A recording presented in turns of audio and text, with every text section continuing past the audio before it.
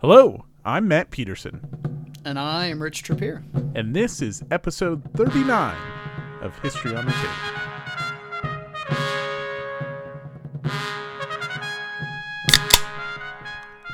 Did you hear that, Rich? I did hear that. And let me see are we playing the beer game war game? Exactly.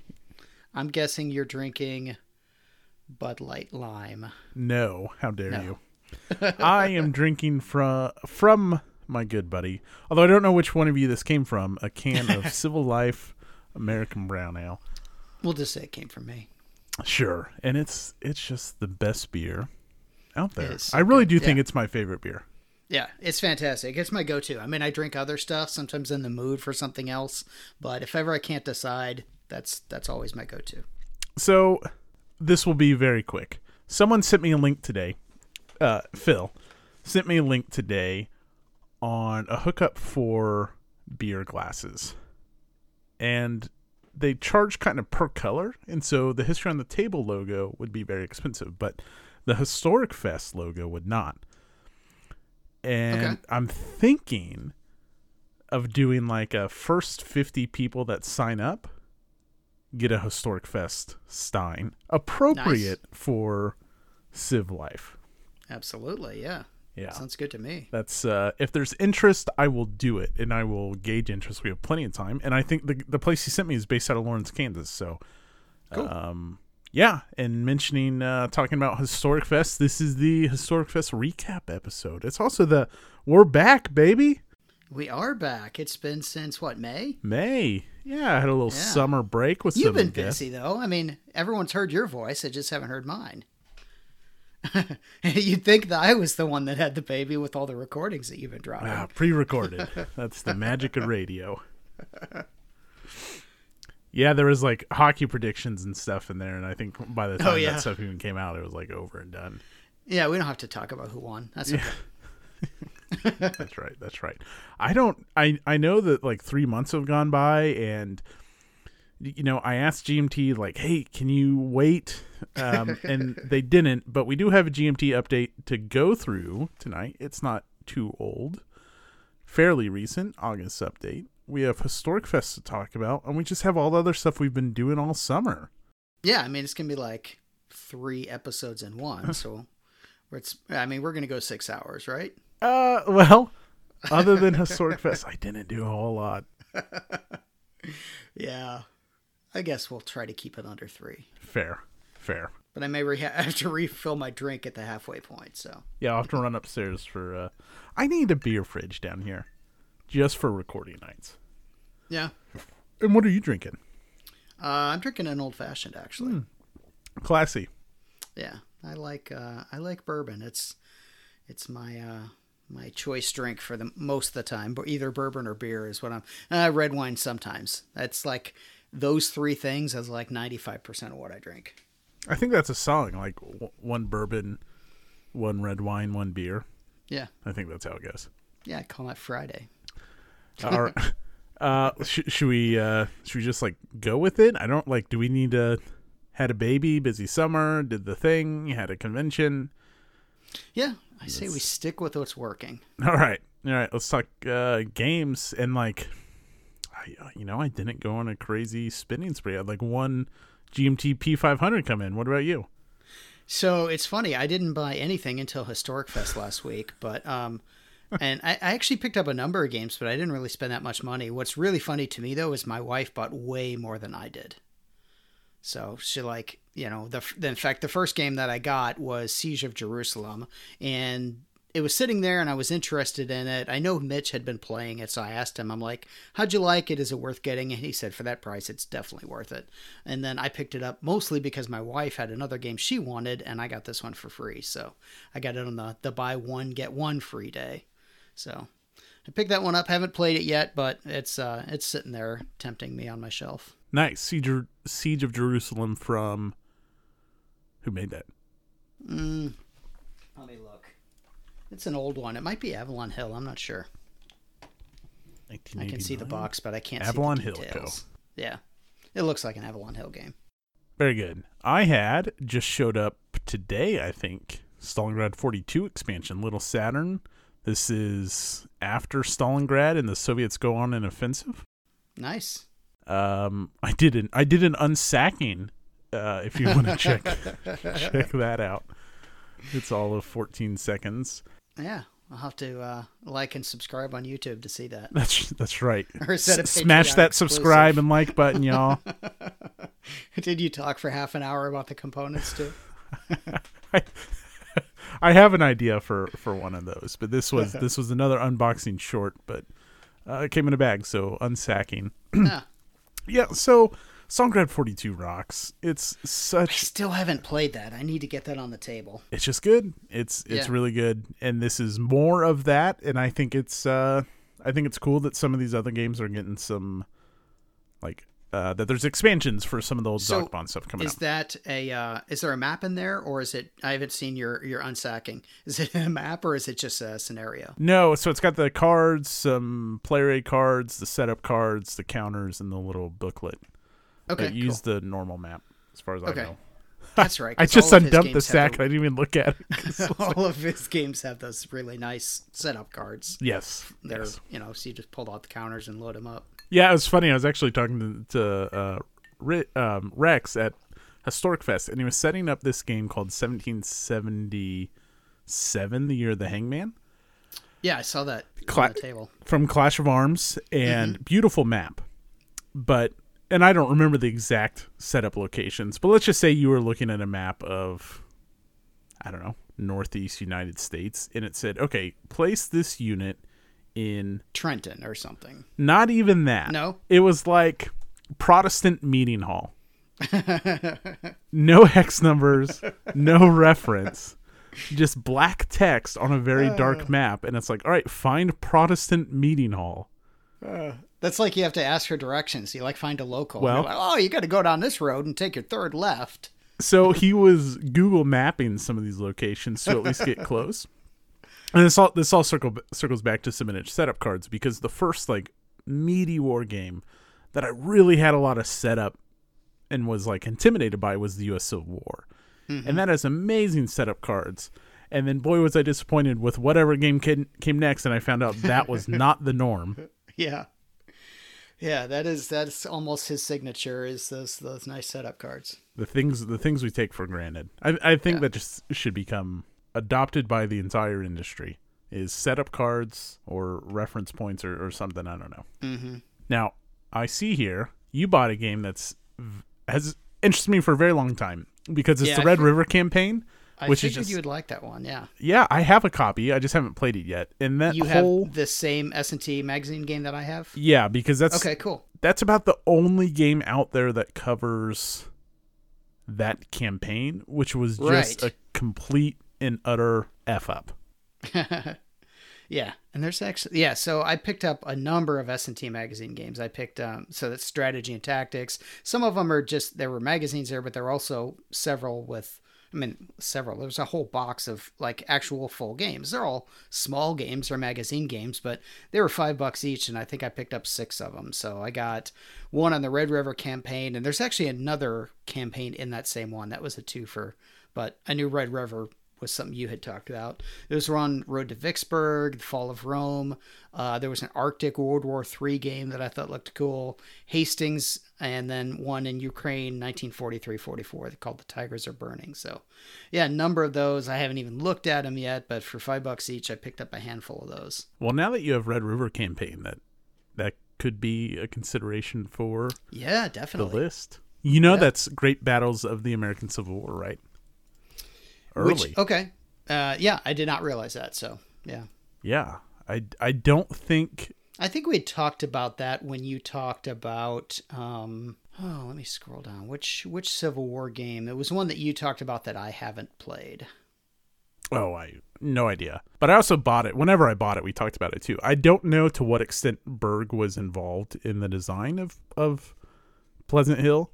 But it is part of the series. So early on, it was released in 1986. So cool. Yeah. Well, I'll bump that up on my to play list. Nice. So one of the coolest things about Historic Fest this year was meeting new faces, especially the new faces from our Discord. Oh, absolutely. Yeah. I was really happy to meet some people, especially, I don't want to forget anyone, but especially probably Don, because I got to play a game with him. So yeah, Brandon, Carl, Don, Bill was another one. Yeah. And if I'm forgetting, and the whole point of this was to call it Carl. So I didn't mean to include other people. This is Carl's moment to shine. Carl showed up with his collator copy of DAC. Nice. As a, here you go, check it out. Listener of the show knows that's like the OCS game that I want to play more than anything. And I said, this is incredibly generous. Whenever I get my fill of it, whenever that may be in like 20 years, this is a play it forward copy. So I will play and enjoy DAC and pass it on to the next person up, and it'll just keep passing along wherever it ends up.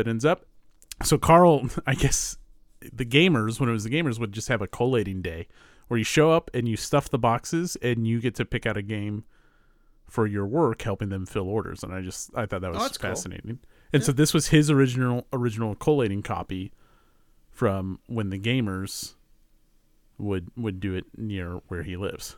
So cool. Thank you, Carl. And then on a related note, I got a copy of North Africa Core, which is the SCS entry, which basically, and it even says it right on the box, this is DAC, but streamlined to SCS. Okay, cool. So I will, as I mentioned when the game showed up, or we were talking about it at dinner one night or whenever it came up, that the office conference room will be reserved for some DAC and North Africa action. So that's it for me. Yeah, that's it for me too. Like I said, I didn't pick up anything until last weekend, so. Yeah, I didn't talk about, we're here. So I was saving the vendor for later, but we're on topic. We had a great vendor show up for Historic Fest, Thule's Toys, with Diane and Dave and Catherine. Unfortunate circumstances where they had a close friend pass away that had a massive war game collection. And the individual's, I believe, sister reached out and said, hey, will you help me throw this stuff out? And they're like, whoa, this is worth some stuff. And Diane from Thule's Toys, which is what they call themselves in honor of, I don't remember the gentleman's first name, Mr. Thule, passed away, reached out to me, had no idea how it was going to go, and they showed up on Friday and just started carting boxes and boxes. And Nate leaned over to me and said, I just saw a copy of Downtown. And I said, wow, that's pretty impressive. And so they were setting up, and I went over there, and I think I was the first one to buy from them. I said, are you guys set up yet? And he said, yep, big boxes are this price and little boxes are this price. It's just size of the box. They were so friendly, so helpful, just so pleasant to like chat with, a great group of people with an amazing deal on games. So I also walked out with a copy of Gringos, Serpents of the Sea. Nice. Which is Flying Colors, but that's the American Rev game, which I've talked about. Carl, another shout out to him, said, hey man, aren't you looking for a copy of Serpents of the Sea? They have one in that box. Ran over there, grabbed that, and then that's when I grabbed Gringo and a whole bunch of other stuff. A whole bunch of War of the Rings stuff I've never played, always wanted to play. In a little game called Empires of the Middle Ages from Clash of Arms game, which just looks amazing. And it came out. Yeah, they had a huge selection. I was in the middle of playing ASL when Mitch came over, and he's like, yeah, they've got Downtown over there.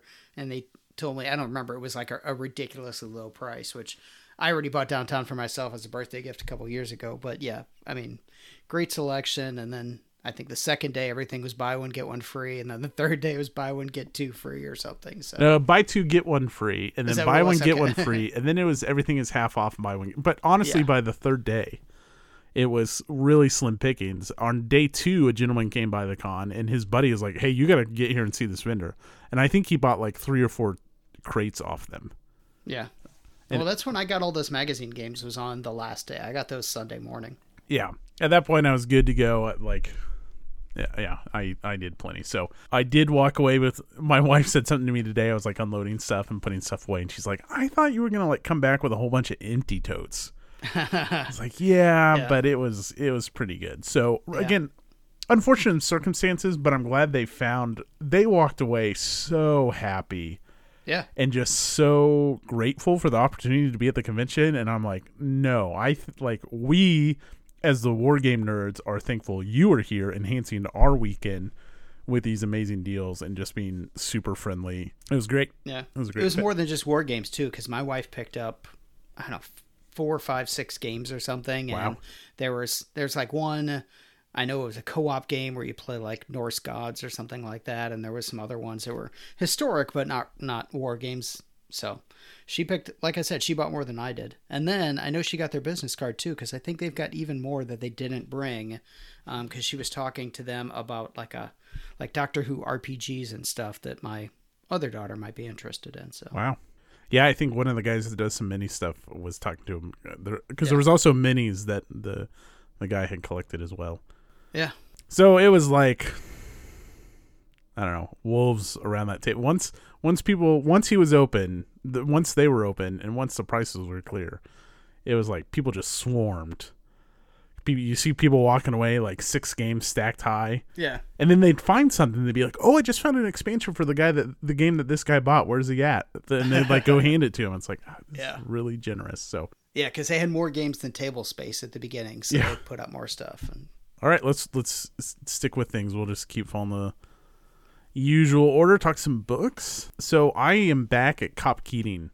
I've talked about Red Platoon as one of the best nonfiction books I've ever read, and now I'm reading The Outpost by Jake Tapper, which I knew about the book. I've watched the Netflix movie, and I've read Red Platoon. I never got around to reading The Outpost, but then Mitchell Land read that this year, and he recommended it a lot. So I finally started that. Is that Afghanistan? Yeah, so it's Afghanistan, and it covers... Red Platoon is the final like confrontation at Command Outpost Keating. After that, like, it was closed down, or like they moved it out and all this stuff. And it's where like two individuals won the Medal of Honor, and Red Platoon focuses on that day. The Outpost is all the build up to that situation, and then I'm sure it will end with that in the aftermath, I'm sure. Okay. And it's just a maddening book because everyone realized like this is a terrible place to be. And so far it's just been fuck ups all throughout, like just awful situations with helicopter pilots and medics being dropped down but then like spinning so fast the cable snap. Like the book is very emotional, it's maddening, and I'm like not even into the like climax. I'm not even close to the actual big deal, and it's just it was a terrible situation for everyone involved, but the book is extremely well written. I think Jake Tapper is like a reporter or something like that. Not certain. That sounds right. I think he works for CNN. I think so. And so this is more... Red Platoon is very focused from Clint Romaché's perspective. It's written by him. He won the Medal of Honor. Very focused on that day. This gives a lot of like background in Afghanistan, and especially oh my gosh, I'm gonna forget the name of the province that it's in. But anyways, that region, very good. I'm about halfway through it, and it's probably going to rank right up there with Red Platoon. I don't see it getting worse. It's awesome. One of the best nonfiction books I've read, and I'm not done yet. So how's the movie? Is it any good? It's fine. Okay. Like, but the book is way better, I'm assuming. Yeah, I mean, Red Platoon, it as well was just extremely emotional because it's this first-hand account, and The Outpost is emotional because of the circumstances, and I don't always like, I guess when I'm reading, I don't know, Stephen Sears or something like that, I really enjoy his Civil War books, but I'm never just like emotionally invested in the writing. But something about these two books are just, they're just gripping and maddening, and it's sad, and both of them highly recommended. Like, you talk about emotional investment, like along the lines of something like Band of Brothers. Yeah.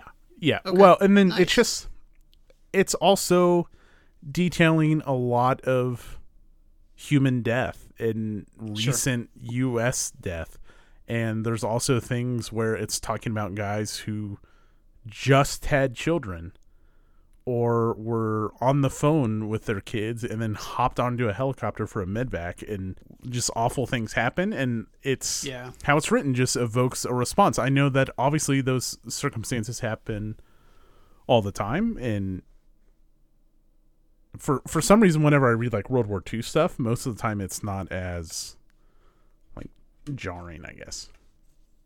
But interesting. I'll have to put that on my list. It sounds really good. Yeah. I would. I mean, I read Red Platoon you can read whichever one first. I'm sure it's just Outpost is more of a big picture that eventually gets there, and Red Platoon you just kind of start. It gives a little bit on. I think it's 321 Cav. A little bit of like the formation of that, and then it really just throws you into the action immediately. And then if you want, like once you're done, then watch the movie, and like it's fine. Like it's a war movie. All right. What about you? What have you been reading, Rich? So I've been reading one book all summer. Well, really three, but so I've been reading the Pacific Trilogy. Pacific Crucible, I think, is the name of the first book by Ian Toll. And it's interesting because I've read a lot of Pacific War stuff, but never read this one just because, I mean, it's 3 books and they're so big. But I think I asked even on Discord, I'm like, I've read a lot. Is it worth it to put in? And to be fair, I'm listening, not actually reading on paper, but I mean, it's like the 3 books are something like 96 hours, or I can't remember the exact number. It's crazy. I'm like, is it really going to be worth it? And everyone's like, yeah, it's really good. So they're absolutely right. It's definitely worth it. They're fantastic books. I'm loving reading them.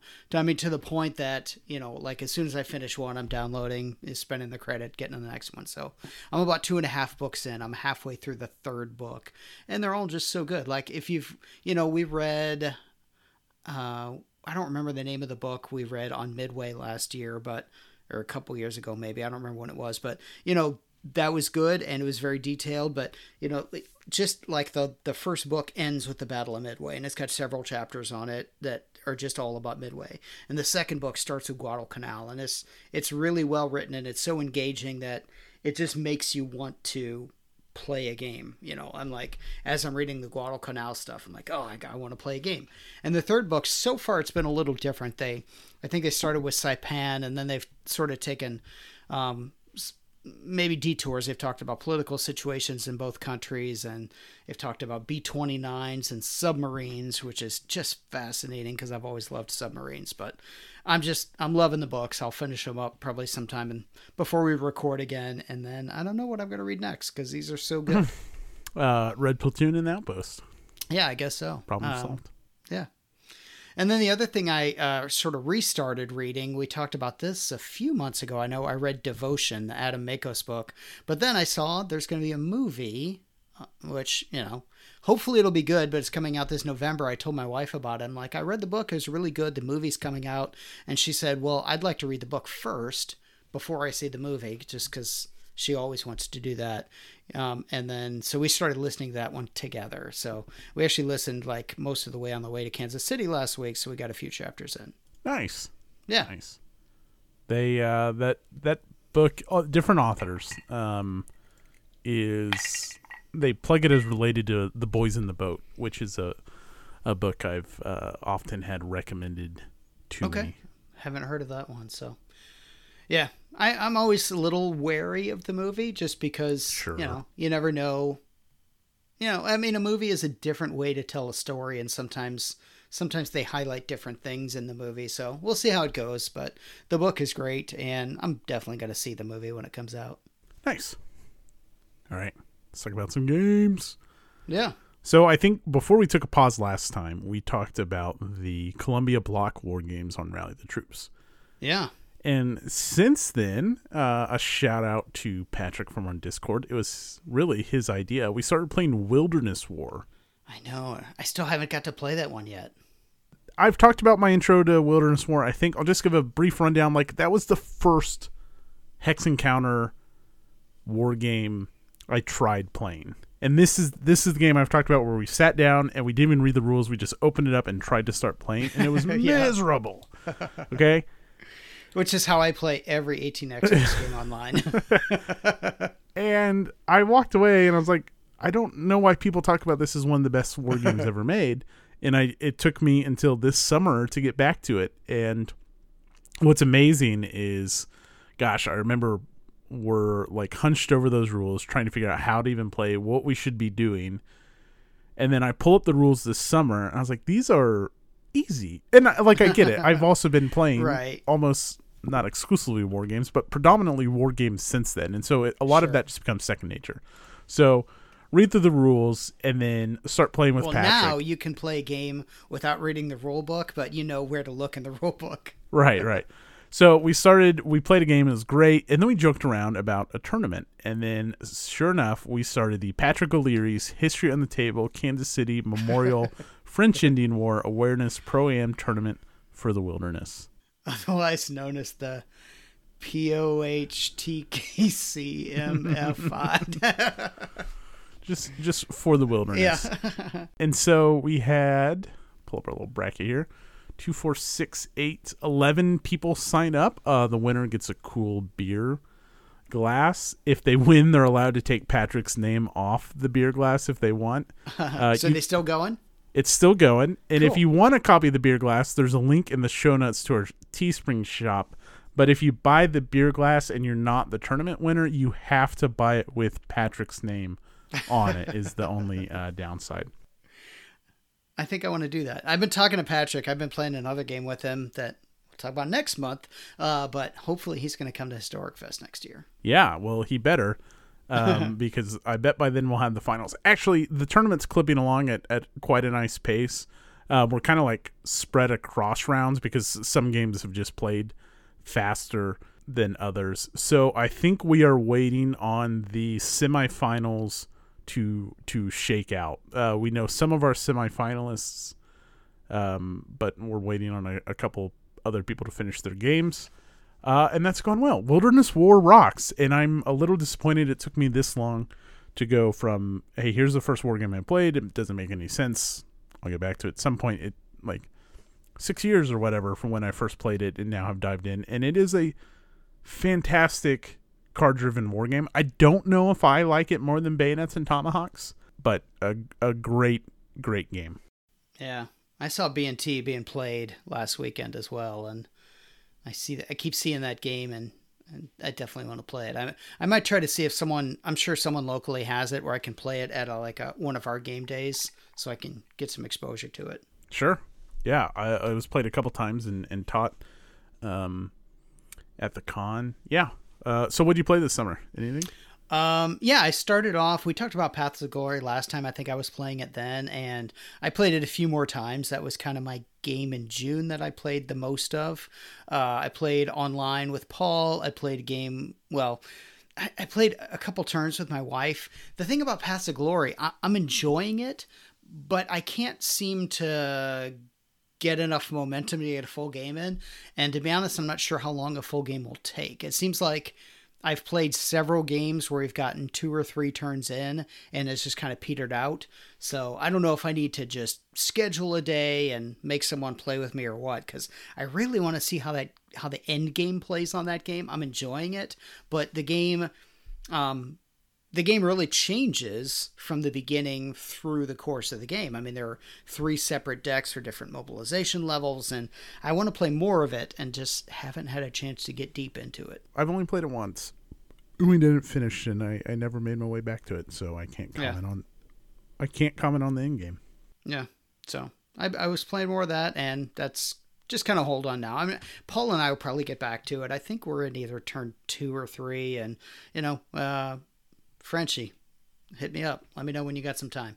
And then, so the next game I played this at a game day here locally. I played a game of Nevsky, nice, which was fun. I hadn't played that since we talked about it. So when did we review that? It feels like maybe last winter. It would have been January or February's episode. Okay, yeah, that felt about right. So, there was a lot of like knocking the rust off the rules and everything. Sure.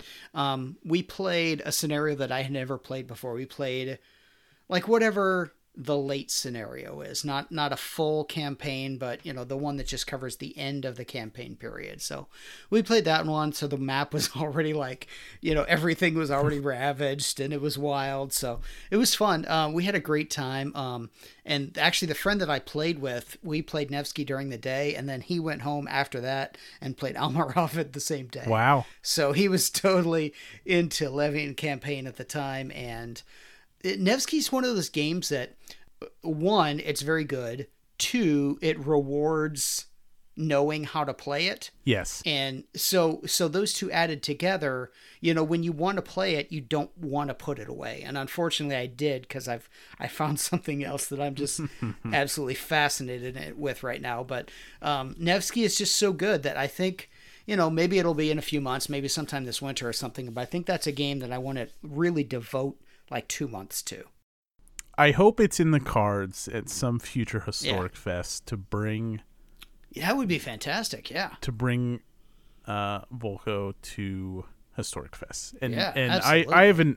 I've informed Volko that there is a standing open invitation when it is. I just don't know. The problem with doing things like that is you either have to like be an expert yourself and be committed to that all weekend, or have the expert on hand. Sure. And so, as much as I would love to feature some kind of Levian campaign stuff, especially with all the titles coming out, you could, play 3 different games all weekend and be set or whatever. I'm not the expert, and I feel like you need that on hand. Yeah. And then finally, I have a game that I can't take it off my table because it's so good. I've been playing Pacific War, and I've been playing this one for over a month now. And I mean, I'm just working my way through the scenarios, and, I'll post on Board Game Geek when I run into a rules problem. And usually people let me know pretty quickly, but it's crunchy and it's hard to wrap your mind around. I mean, the rule book is not great. I know what he tried to do with, there's basically, there's like 4 rule books in the game. There's a full rule book. There's one just for the, and I'm going to mess up the order, but like the engagement scenarios, then the battle scenarios, then the campaign scenarios, and then the strategic scenarios. I think that's what, but everyone has its own rule book, which is basically just the rule book, the full rule book with stuff cut out that you don't need. Okay. And it's fine, but I mean, there are things in there that are confusing. There's not a sequence of play ever listed in the book, but there's a huge player aid that has the sequence of play, like if you know what you're looking for. So it's weird things like that. But the thing that fascinates me about this game is every time I ask a question about the rules, or if I dive into it and figure it out myself, every time there's never been a rule that once you understood it, it didn't make sense. Everything is like, oh yeah, obviously that's the way it should be.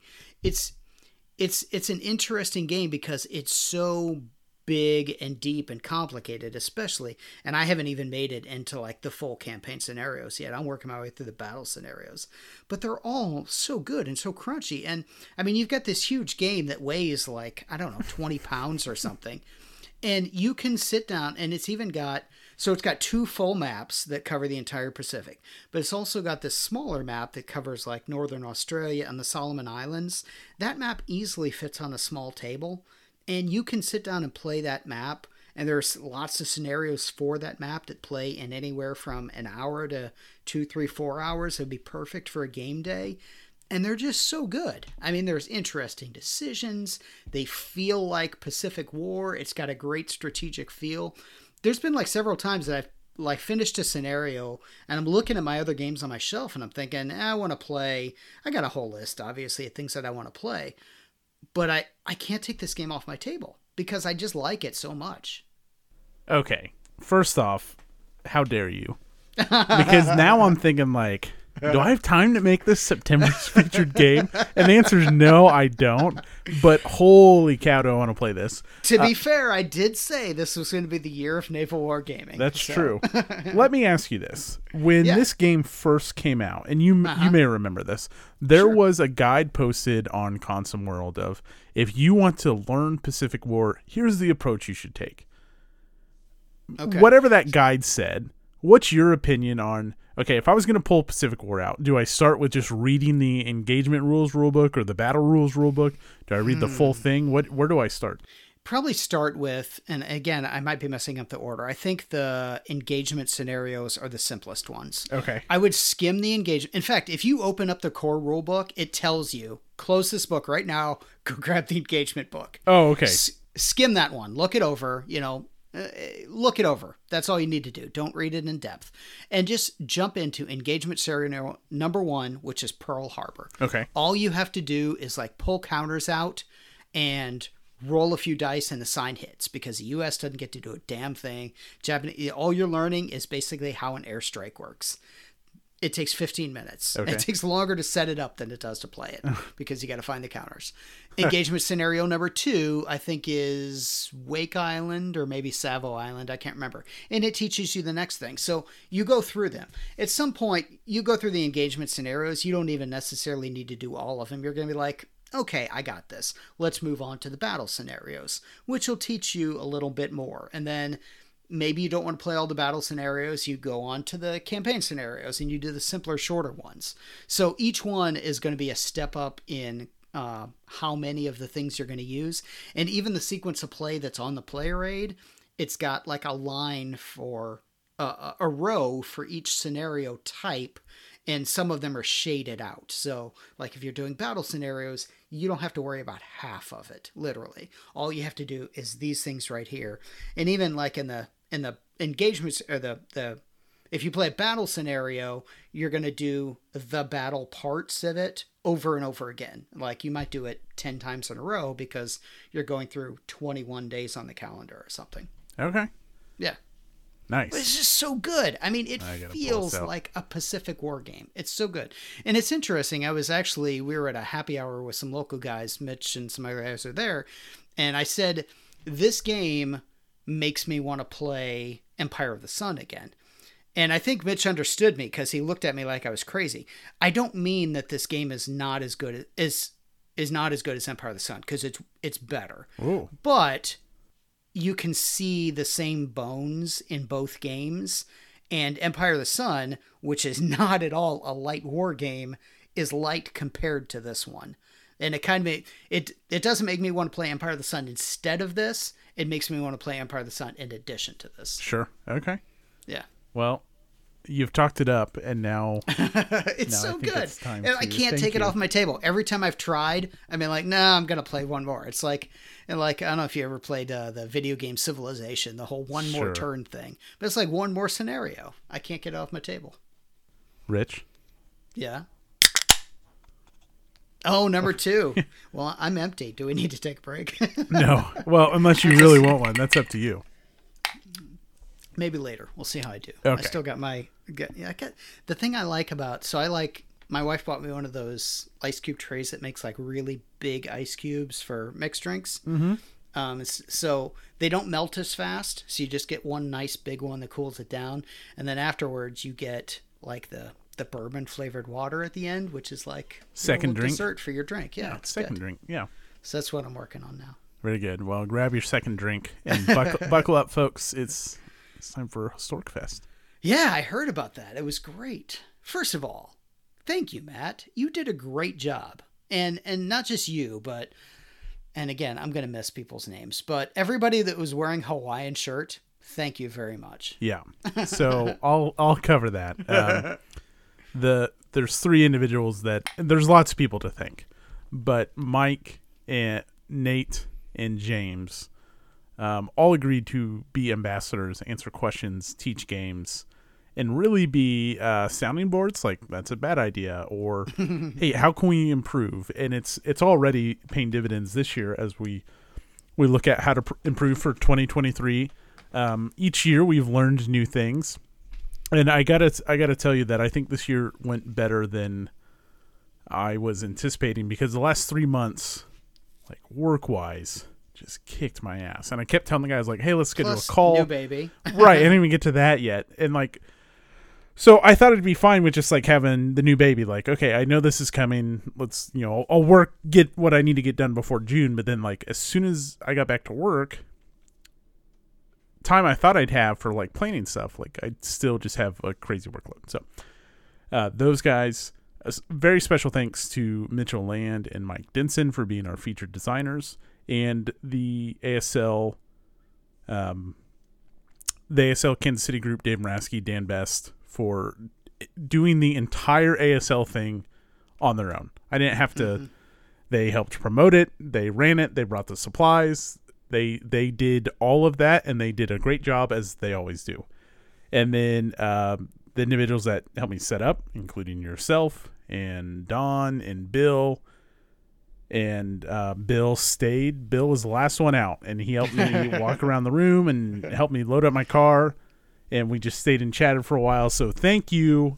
And then really everyone who just came, the new people we met, the guy at Shmomaha and the guys from Columbia and the guys from Chicago, all over the place. Just great meeting everyone. So thank you for everyone who came. Yeah, it was a good time. It was appreciated. Everyone had a good time.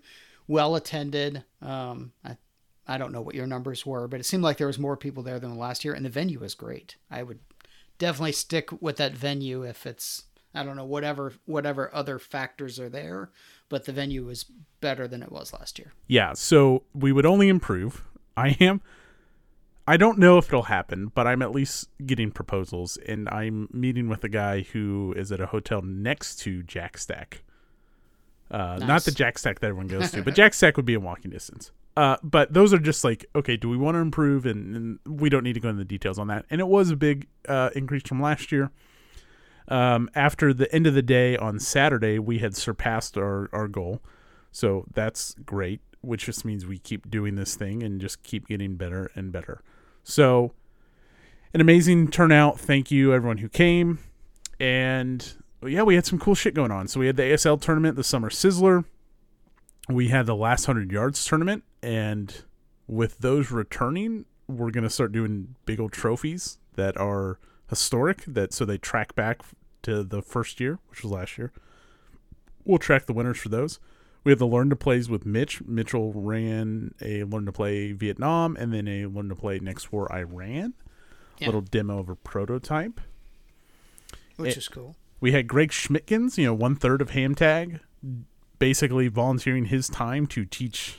If you had reached out to him beforehand, he would teach you any game you asked for within reason, and then brought his own games, and he is a fantastic teacher of games. We had others just volunteer to teach games. A gentleman was running Blue and Gray. Don was running Pub Battles. There was all kinds of stuff. So some really cool events. I too like the venue. I think the Green Mill, which was the restaurant attached to it, was very disappointing, but I never made it over there. it was kind of crappy.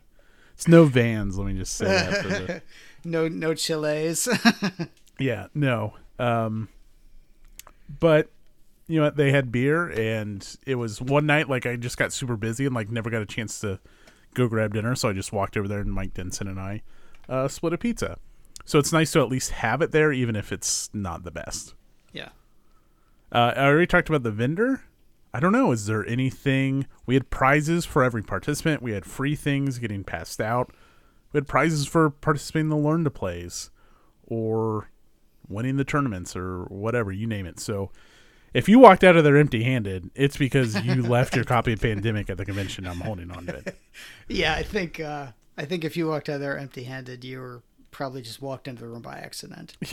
Yeah. And you know what? It was you even had food in there, and food and snacks and happy hour. We had two different breakfasts, and I think I learned like always have protein at the breakfast. So like first breakfast was all pastries, right, and that was fine. And then the second one was like eggs and bacon and biscuits and gravy and stuff, and it was hotel stuff. Like, but like it was good to have protein. Yeah, and all of those things. And like I thought the snacks were fine. Like it was nice around 3:00 to get some like substance in your gut. And did you have barbecue? Like most people I talked to did some kind of barbecue, so that's I think I still have 8 happy hour tickets. Can I still cash those in? Or yeah, and we had a happy hour on Friday night. I didn't know I was going to stay Saturday night. I only knew I was staying Friday night, and so like I got my money's worth out of that bar for sure. I don't know. Is there anything else just generally you want to say about the event or anything, or do you want to talk about what we played? Not generally. I mean, the space was great. I mean, it was like the perfect size where, there was not like there was a bunch of empty space, but people weren't overcrowded, and it was great. Mm-hmm. On Saturday, I was like, oh boy, we're going to have to like condense in, and I did a little bit. Yeah. But we could have gotten creative and just like been a little bit more efficient. So we have some room to grow in that space. I like the size we're at. Obviously, if we get bigger, that's just more stuff we can provide for people. And so we'll go from there. And I thought the hotel was fine. I mean, it was a Holiday Inn, but it was a Holiday Inn Suites, and it's fine. It was a place to sleep and wander up. Yep, I had no complaints about the room, but I didn't spend all that much time in there. So. Yeah. Yep. Let's talk some games then. I think so. Overall, big picture, great time. Went better than I expected. Met some great people. I'm sure I'm forgetting people. The guys from Columbia. Oh man, they're right in between us. They were great. Lynn and Walt. We closed out the con with them playing 1832. The last 100 yards champ returned. Brian Vanacek. He did not advance to the finals, but Les, the skin in the game, is back-to-back skin in the game champion. We have a new overall champion, but it was just new faces, old faces. It was great. I'm so much energy for next year. We're already getting proposals. We're talking about, I think, hopefully Here I Stand, Virgin Queen, some big multiplayer stuff. It's going to be a good time. Let's talk about what we played. So I played a little game called Advanced Squad Leader. Nice. I don't know if you heard of that game before. Some people would say it's the greatest game ever made. Yeah, no one says that. But I mean, it's great. I can't remember the last time I played it face to face, but it's been years. I mean, it was definitely pre-COVID, and it was probably a couple years pre-COVID actually. So, I play a decent amount on Vassal, never enough, but I get to scratch that itch now and then. But playing face to face is so much better. And I mean, I met a guy that I've never met before we played, and it was great because we were both at about the same experience and skill level. So, but the guys there were great. We're constantly yelling over there like, "Hey, how does this rule work?" Stuff like that, because it's quicker to ask them than look it up. But we had a great time. We played literally all day Friday. We played a 9-turn scenario that went about 8 hours, and but it wasn't too complicated because there was one vehicle and everything else was infantry. So it was pretty simple. It was just long, and we had a great time. So it was so good, and I want to play more ASL. You played with Matthew Velasquez. He's an KC ASL guy. Yeah, he's a local guy. Yeah. Yeah, part of the Kansas local City for you. Yeah. historical gaming group as well. Nice. Yeah. Very nice guy. Yeah, very. Nice. I played our featured game. I played Next War Vietnam with Dr. Don, and I wish we had more time with it. So how'd you guys do it? Did you start from one of the scenarios? Did you play advanced or standard? What'd you do? Yeah, so we played advanced. We did our shopping beforehand, and we did not the complete surprise, but the next level up, so not extended build-up. So tactical surprise. Okay. Hindsight, we probably should have done extended build-up, but I've been playing extended build-up this week. There's actually not that, in this case, there's not that much of a difference. I'm trying to think specifically what the differences were. I know you get some more of the defense forces. I played the Vietnamese. He played China, and all your aircraft starts. You lose like half your aircraft to start the game. That's right. I forgot about that. Yeah. Or they go to flown. They're not destroyed. Right. With extended buildup, you have them all available. I think. If I'm wrong on that, I played with them all available. It didn't make a difference. So if you're using aircraft, you played advanced? Yeah, we played advanced, which I got home, and then I was like, I need to spend some more time with Vietnam. And I was like, oh, let me just do some standard stuff. And immediately I was like, oh, I kind of miss supply. And I'm like, so I just went right back to advanced. Because, I'm jumping the gun a little bit because Next War Vietnam is our featured game. And I've thoughts on that, so we'll get to that. We'll stick with Dr. Don because I played Pub Battles Gettysburg with him. We played that on Saturday morning, I think. Yeah, that sounds right. And it was fun. He was there to teach that, so I saw him teaching some other people on Sunday morning as well. So he was playing that quite a bit this weekend. It's a nice setup. It's called Pub Battles because it could make a good pub game or a coffee shop game. It's a small 2x2 map, maybe. I might be wrong about that, but that's approximate. The pieces are, blocks. They look like a Kriegspiel game or something like that, but they are hidden, so your opponents can't necessarily see what's coming. But it's not like you take a number of steps or anything, because your first step, you flip it up. Second step, you retreat. Third step, you're destroyed. So it's pretty simple. Not a whole lot of complication to it, but there are a bunch in the series, and it was fun to play. It was a fun, relatively light war game where you got to maintain your lines. And, I was playing, we played 2-on-2, and I was playing sort of against my wife in that one. And I think if you don't understand the retreat rules, it's going to get pretty ugly for you, because you have to maintain your lines. You have to make sure you don't retreat through your own guys and things like that. So we ended up winning pretty quickly because we just sent our cav in to take out their supply train. But it was a fun game. We enjoyed it. Everyone that played it that I saw was enjoying it. Nice. And that's the game that has like the chains or whatever to measure out movement and range. Yeah, he had, they kind of looked like pipe cleaners, but they were like a little more substantial than that. But there's one size for infantry and another size for cav, and it's divided into thirds because you can do your full movement, or you basically lose a third for turning, or lose a third for going over terrain. It's pretty simple, but it basically divides everything into thirds on the movement piece. Okay. Nice. At the same time on Saturday morning, I played Brotherhood and Unity with Rex and Bill. So this has been on my to-play list for a very long time. And I don't know why I waited so long, because this is actually a very straightforward game, to the point where when I was reading the rules, I was like, I don't know about this. And then you get a little bit deeper in the rule book, and there's some interesting things going on. And then when you play the game, I really liked it. It's a 3-player game covering Bosnia in the early 90s. And it's a CDG, right? Yeah, it is, but it's not.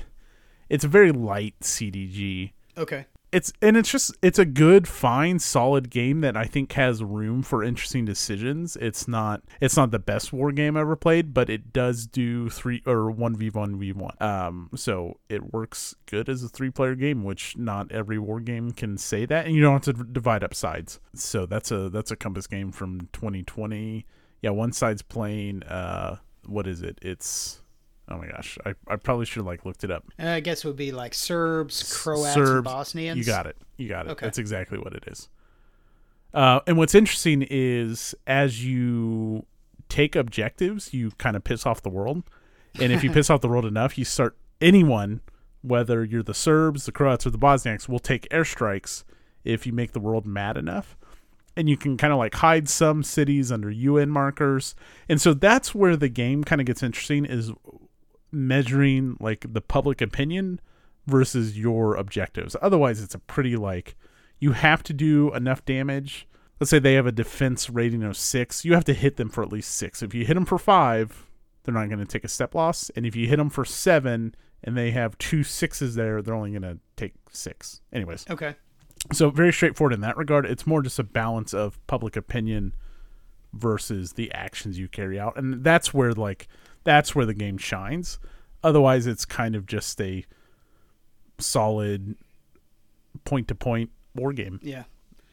Yeah, I kind of watched over your shoulder, at least for a few minutes. So the thing I thought was interesting about the game is, so they had a big map with point-to-point, and then, was it Sarajevo or whatever the capital city is? Yeah, Sarajevo. You had... almost maybe a quarter of the entire map was a cutout of that, which had point-to-point inside itself too. So yeah, and that's super important for one faction to break out of Sarajevo. Okay. And if I kind of just let it fall, but it's a big point swing for that must be the Bosniaks. Okay. Oh, it was good. I'm gonna keep my copy and I'll play it. And it's like a good, once you know it, like I think you can just kind of tuck it away and pull it out if you need something, because it's not a very hard rules teach either. To be fair, I won't even say we. I shit on Compass from time to time, so it's nice to see a nice Compass game out there. yeah. It probably needs some errata, but we know how they feel about that. No comment. So we'll move on to the next game. I played Pax Porfiriana, which awesome. I enjoy. I think I played that last year at AAC Con. It's probably a game that I get out maybe once a year or so. It's in the PAX series, so I have only ever played Pamir and Porfiriana, but there's Renaissance and Vikings and Transhumanity, and I am not the guy to tell you what's the same and different of all of those. I just know that it's a series. But I've played Pamir mostly and Porfiriana second. I still like Pamir the best, but I do like Porfiriana a lot. It's played basically during the Mexican Civil War, like the end of the 19th century. The president of Mexico is Diego Porfiria, I think his name, or something like that. No, Porfirio Diaz. That sounds right. And you play hacendadas, which are Mexican lords is not really the right word, but rich guys, and you're trying to topple him. So there are 4 topple cards during the game, and each topple card has different, basically Diaz has a different weakness during each card.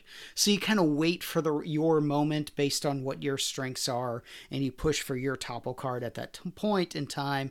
And at the end of the game, if all 4 topple cards pass and no one is able to successfully topple him, you just whoever has the most gold wins. But it's a fun game. I mean, if you've played Pamir, which we have a lot online especially, it's got similarities but differences too, where it's definitely a different game, not just a new skin of the same game. And I enjoy it quite a bit. It's a lot of fun. We played that on Saturday afternoon. Nice. Yeah. That's I wandered over there and almost, Brandon said you guys already had 4, and I was like, should I play? Because I was signed up to, or Don and I were going to play Strad Manicocky, but he was playing Bayonets and Tomahawks first. I was like, should I jump into Porfiriana? And I wandered over there at some point. I was like, are you guys on your second game? And he's like, no, we're on our first. I was like, okay, it's probably best I didn't join this. Yeah, we went to the 4th topple, and someone actually won on a topple, so we didn't go to gold, but I think, no, actually they won on the 3rd topple, because I was waiting for the 4th one, because I had... Basically, I was setting myself for a specific topple card, and it didn't come up 3rd, so it would have come up 4th. But very good. Well, I closed out, and there's smaller stuff splattered in here, and we'll talk about those in last. These are just things we wanted to highlight the most. Yeah. So I closed out the convention with 1832, which was my plan from 6 months ago. Is here's a game that's not on Dot Games. It's a great Bill Dixon design that involves straightforward mergers. So you're not at the 41 level, or where you have like reverse mergers and companies buying each other, or 1817 where you have all kinds of stock shenanigans. Here's some shenanigans set in the Southeast, and we played 6-player. We had a 6-player join us. I can't. Yeah, because we used a full table. We had a 6-player join us day of, and it was just awesome. We had, 4 of us kind of all knew each other, and then Lynn and Walt drove up from Columbia, and they were there, and they had played 18XX games, but they hadn't played this or with us. If I'm playing with someone new, I'm not going to dump all over them, but Lynn dumped a company on me that led to me dumping a company on Walt, and Walt had never played 32 before, and then I felt bad because he barely scratched by. So he scratched by, got enough cash to buy a train, and then we went on for a little bit, and the game ended we were like, oh man, we got to be done by 5:40 so Walt can go to dinner, and then we were done at 3:50 because if 3 players were gonna, or just 2 players were gonna go bankrupt on the same term. It was just a matter of who had to buy the train first. It ended up being Walt, all from the company that got dumped on me from his friend Lynn, and then I dumped on him. Anyways, it was a fantastic game. Cool. I've never played it because it's not on games, so I haven't played it. Is it similar to any other game that I would know? 70. 70. Oh, okay, I know 70. It shares like price protection with 70. Okay. But you can merge into a system, which makes your two companies one like 20 share company. Interesting.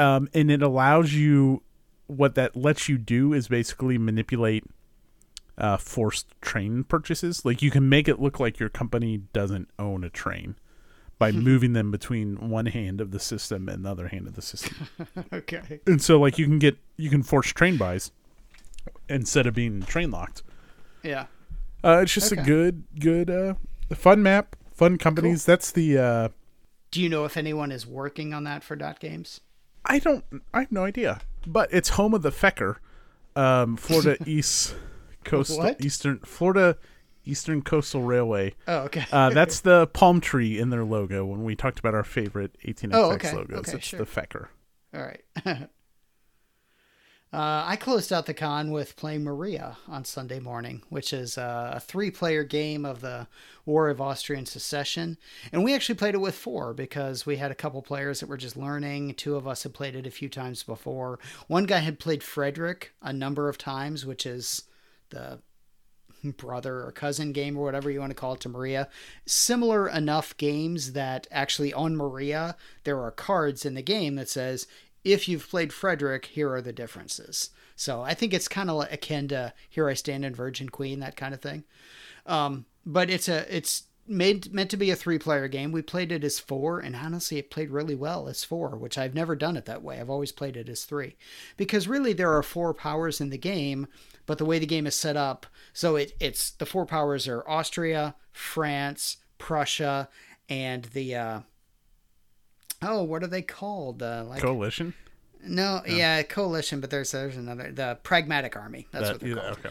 Yeah, so Prussia and Pragmatic are played by the same player, even though they're not allies or anything, but it's just sort of a quirk of the map where Prussia fights against Austria, the Pragmatic Army fights against France, France and Austria fight against each other and also against the other two. So but it played just fine as 4 players, and we enjoyed it quite a bit. So we only played, I think, 2 years of it, just because it was almost 1 o'clock, and we were getting ready to head home. So the full game, I think, is a 4-year game. So we played about half of it, and everyone had a good time. We just decided to call it there.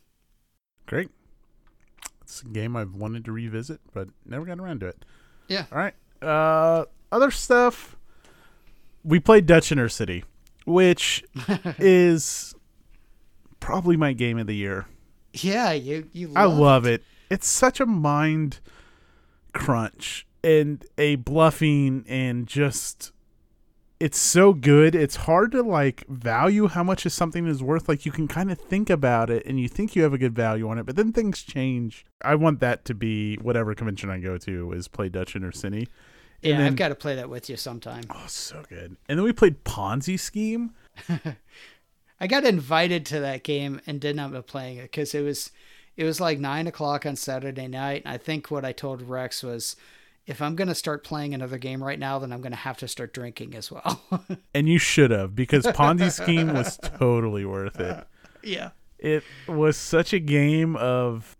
It's just so good. And it's trying to guess how much money people have, and how much it's really what it boils down to is how much, one, borrowing way more money than you can ever pay back. So someone will go bankrupt. You just want to be the last, or not even the last one standing. You don't want to be the first one to fail. Okay. So does this game end when one person goes bankrupt? Right. And so then you look at victory points. And so then it's a game of balancing that. I need enough cash to pay off my debts, and I just need to have enough cash so that Lawrence goes bankrupt first. Yeah. If he does that, it's a question of guessing how much someone values something, because let's say I'm going to pick up a red stock and I'm going to hand you cash and I'm going to set a value at this red stock. Okay. I'm going to secretly hand you the cash. You have a choice. You can either keep the cash and I get your red stock, or you can put the same amount of cash back in the envelope and you get my red stock. So a transaction always happens. It's just who's the buyer, who's the seller, and then it becomes a game of like, how much does Rich actually value this victory point piece? Interesting. It's so good. Not as good as Dutch Inner City, but it is funnier. I would see this like also being a staple, like a great late night screwing each other, just trying to predict how broke people are. We played Jeremy was like, I could have sworn that he had enough cash in and out the game, and he was so broke, but he never, like, I'm sure I would have tilted my hand if I didn't have enough cash, like right away, like, oh boy, I'm screwed. No idea. And then it came around and he wasn't even close to having enough cash. The game ended. It was good. Ponzi scheme. Nice. That definitely sounds like I should have started drinking. Yeah. I played Stratomatic Hockey. We did Alien RPG. That was great. And Stratomatic Hockey went to like a shootout with 8 rounds. Yeah. They're watching the whole thing. I was excited. It was. We didn't do overtime. We're like, let's go to shootout. We're here. We're at the con. We did 99-2000, and it was Canes versus. I was gonna say Penguins as a joke, but it was the Flyers. Yeah, I knew exactly who we played, but I was like, wouldn't it be funny if I said Penguins? Yeah. And you GM'd an Alien RPG game, which was amazing. That was so much fun. I like that system. It was just, it was fun. It was, it was nice because no one there, as far as I knew, except for you, knew anything about the system. You just handed us character sheets and we're just like, hey, let's play. And, we all had fun. The dice were simple to interpret. You did a good job of like pushing us into accepting more dice and stuff like that, which can have good and bad effects, but it was a lot of fun. Yeah, that's the highlight of that system is those panic dice. Yeah. And so any opportunity to push those on you, I was going for it. It was kind of, I had to really condense the scenario, which is just fine. It's more of the experience when you're doing a one shot at a con. You're just trying to wrap up and get done, but it's one just shots like are hard because one shots, especially with new players, what's meant to be a 2 or 3 hour game can easily go to 4 or 5 hours, and then it becomes, do the players really want to sign up for 4 or 5 hours? So one shots are tough. Yep. It was a blast though, and it was cool. Like, I talked to Brian afterwards, and I think he had mentioned like he had never played RPGs before. And let's see, Brian, Jeff, Mike, Rex had never played an RPG before, and he did an amazing Everyone job playing is just shitting on him the whole game. Oh my gosh, he just leaned into it. And then he said something. he like said something, and like I corrected him, and he's like, "No, that's what my character's saying." I was like, "Oh my gosh, you're role playing." Oh, it was awesome. Yeah, it was so much fun. I don't even know how that started, but I think Mitch basically just said that Rex couldn't read or something, and everyone went with it. Yep, that sounds good. Yeah, I had a lot of fun. The other game I played was a game of Innovation, which we've talked about before, and that's the perfect. You got an hour to kill. You throw down that little deck of cards. I didn't even have mine, but Rex had his with him, so we borrowed his and taught it to the same guy that I played ASL with. So we played a game of Innovation. Yeah. Yep. Very good. That's Historic Fest, folks. I put up a playlist of everything that was played, to a certain extent, and what I could remember, and some other people put some stuff up. It was just a good. What was the total number? Had to be 50, 60 more, maybe. I think it was more than that. I had it in the spreadsheet, but then some more got added. Okay. So actually, I have my. Probably around 50, 60. Okay. Yeah. Yeah, a lot of games. Yep. Good stuff. And a good spread. Like, we had Euro games and train games and obviously all kinds of war games. So, speaking of war games, how you like that? Uh-oh. It's time. It's time for the game of games. It's the war game. Come on down. It is the game that everyone is waiting for, everyone except for me. It's been 3 months. Are you ready? Now is your chance to show that you are smarter than me. Rich, hand on the buzzer, sir. All right. I get my free guess. Yes, you do. Should we explain the game? Okay. So there's a game that I've thought of. It's a published game, which I guess is a clue. That I've thought of, and Rich gets that counts as a clue to guess, and every time I give him a clue, he loses a possible point. So he gets a free guess, meaning he gets 10 points. If I give him 7 clues, that means he only gets like 3 or 4 points. However that math works out. What's the best I've ever done? 6 or 7, probably. Oh, Rich, please. Come on. Come on, I've done that well. There was one that I got lucky on. I think so, but Yeah. The average is more like 2 or 3. All right. Well, I know what game it is. So it doesn't matter. It's SPQR. No. Oh, damn it.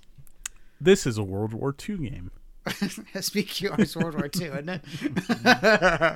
Oh, well, there's not that many World War II games, so this should be easy. Sure. Enemy Action Ardennes. No. Okay.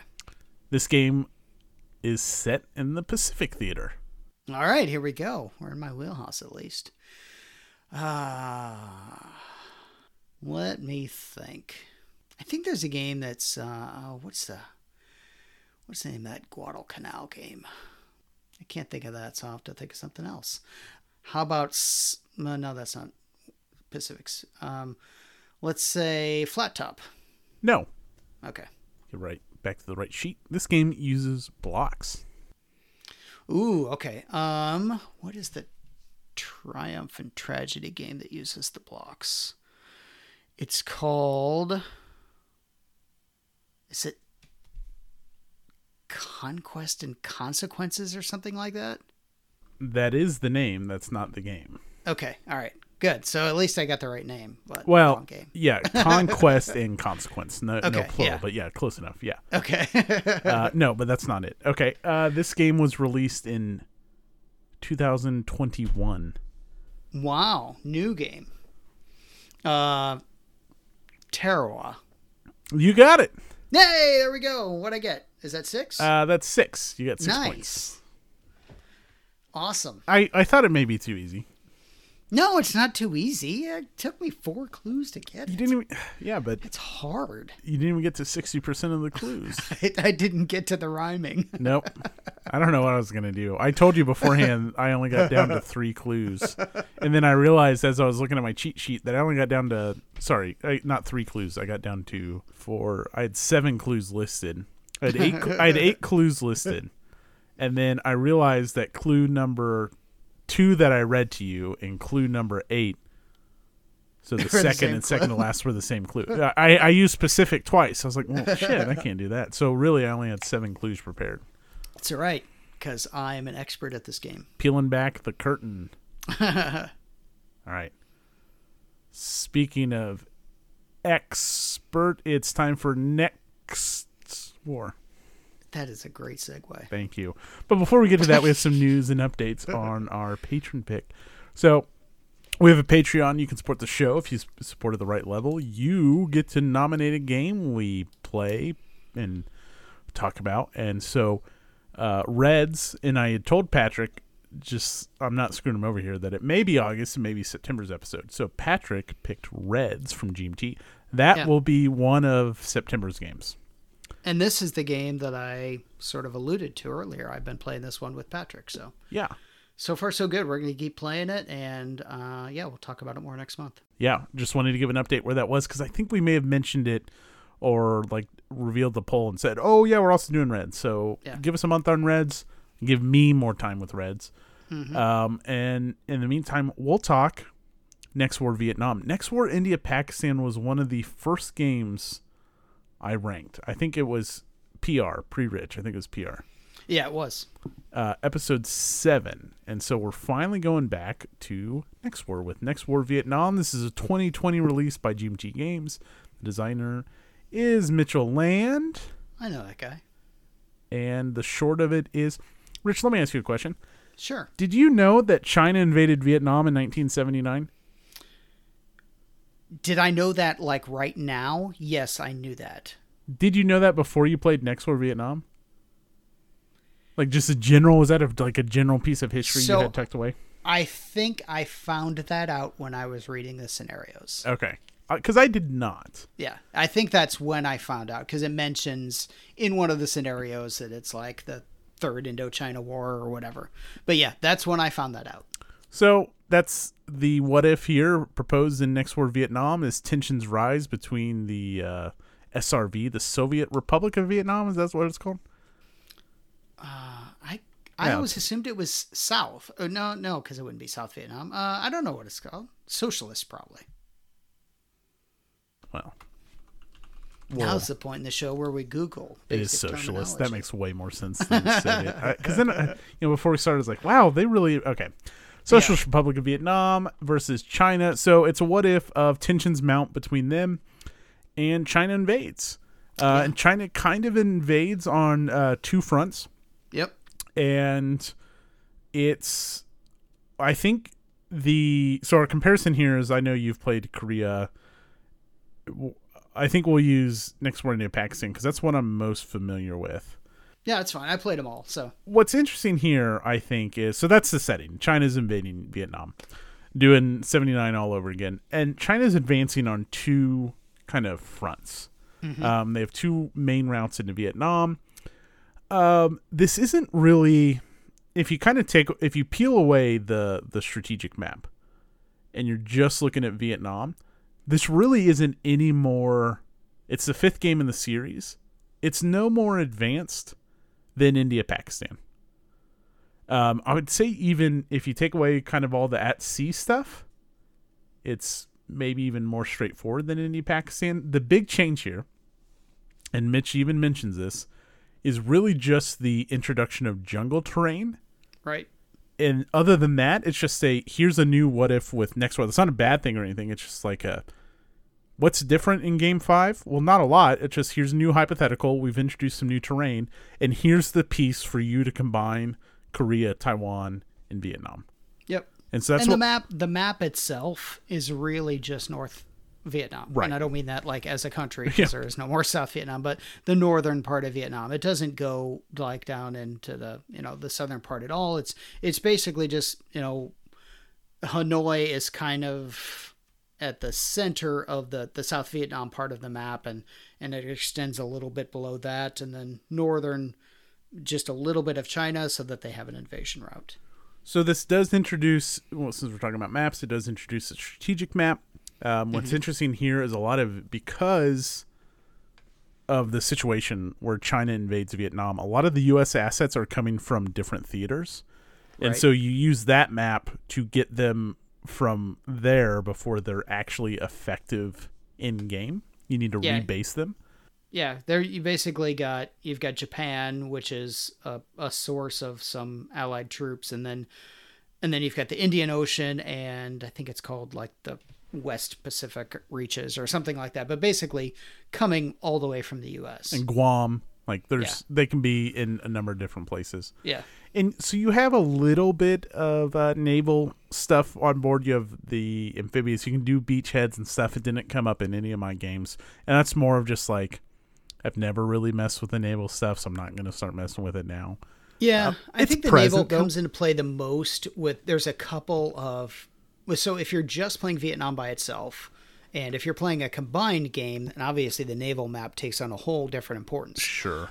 But if you're just playing Vietnam, there's the Spratlys, and I'm drawing the blank on there. One other island or set of islands, a couple other islands that are basically just, if you're playing China, you're going to want to invade those because you're going to want to.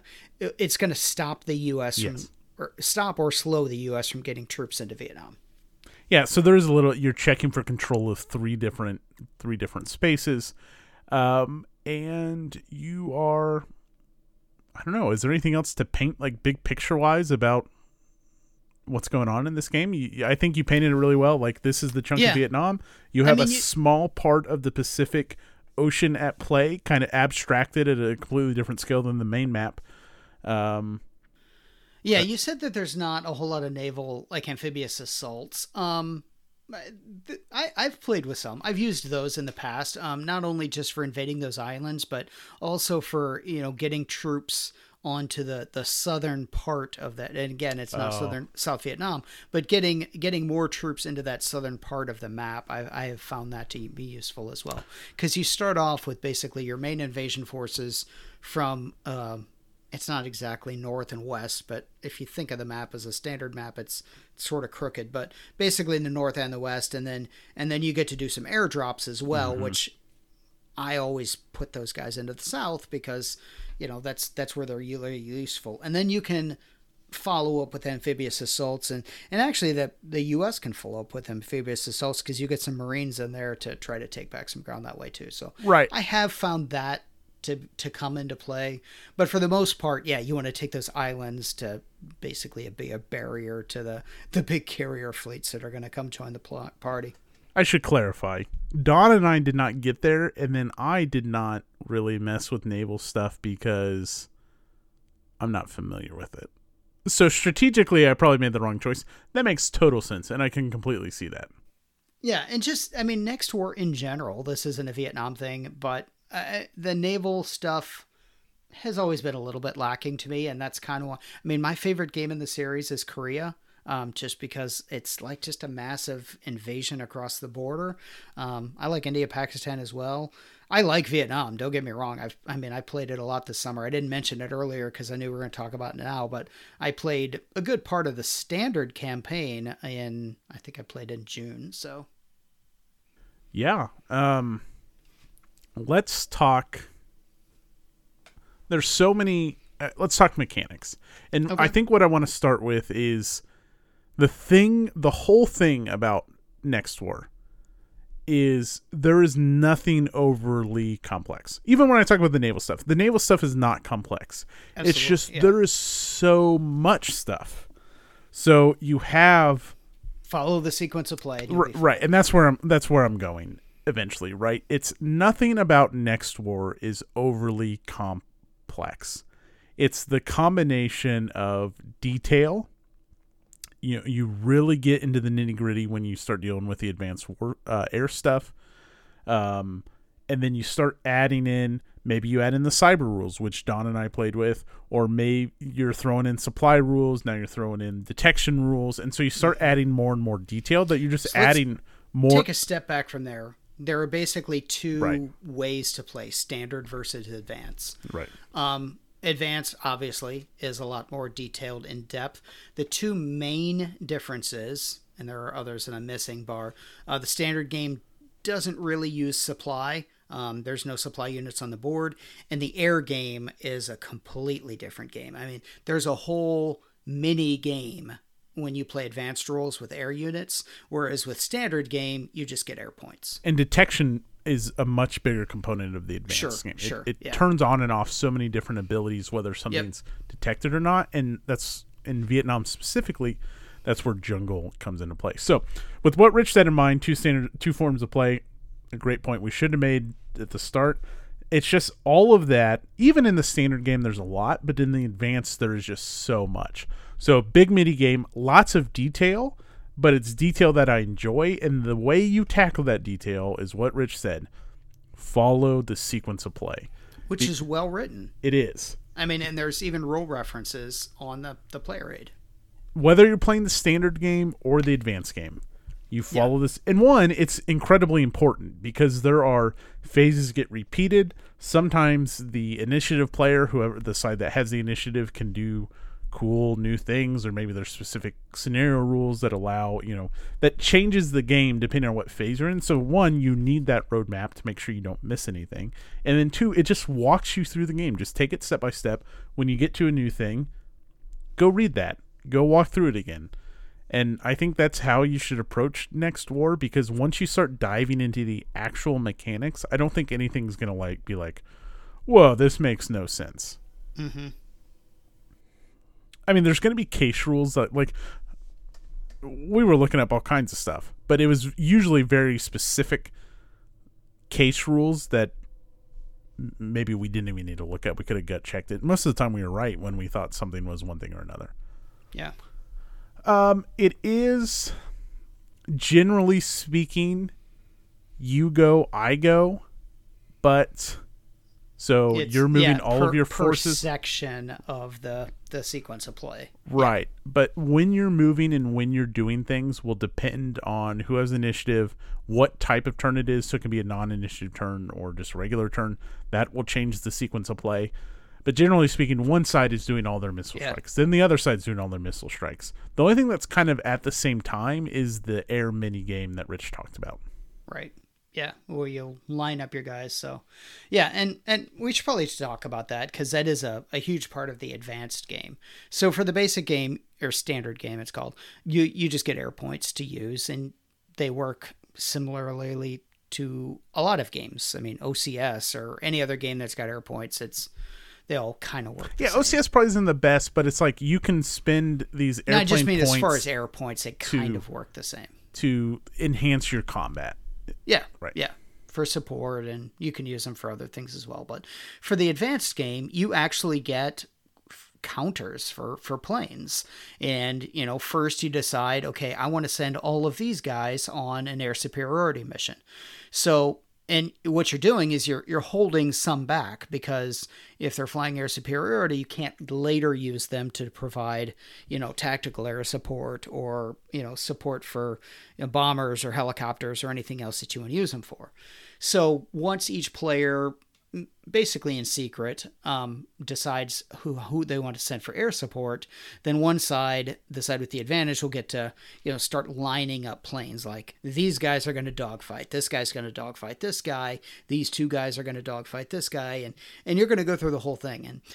And honestly, that just the air phase can take an hour, really. I mean, once you get it down and you're doing everything quickly, it's probably more like half an hour, but it takes a while. It really is a mini game. Right. But once you get all that done, you can determine which side has what level of air superiority. I think what I want to add to that, and I won't walk through the mechanics of every air aspect, is, and this is acknowledged in the rulebook, every aspect of the air game adds significantly more time, but it's worth it, because so Rich talked about how you can add these guys to combat support or bombing runs or whatever. That then involves its own sequence of, okay, this guy's going on a mission, we need to do detection, we need to do anti-air defense, like what, and so you're checking 3 or 4 different things every air mission you're doing. So if you're bombing this and this, you run them, and then you check for detection and anti-air. So it does add significantly more time, but I find that, I think that's the most fun part. Yeah, I disagree. I love, and it's basically the same in standard. There are some differences. I love the ground combat of Next War. Oh, it is my okay. See, I like the air phase and I like the strike phase. I like shooting cruise missiles at people. That stuff's fine to me. But then if I were to play the standard game, I would miss the detection and the supply and the other stuff. I guess it depends on the scenario. Like, if you're equal on missiles, more or less, but like in Vietnam, usually you're not. Yeah, the Chinese have like 45 crews, and they get to start the scenario with like 20 shots or whatever. No, it's 45 Scud missiles and like 20 cruise missiles. Yeah, and then the SRV have 5 Scud missiles. Yeah, and so it's just, you're way outgunned, and so yeah, it's fine. I mean, that's probably accurate, but it also is like, okay, shoot your missiles. So, anyways, all of that adds more time, but it's worth it if you're interested in that. You don't have to do that, and you can even cut the air part out of the advanced game if you find it takes too much time. And here's the other thing.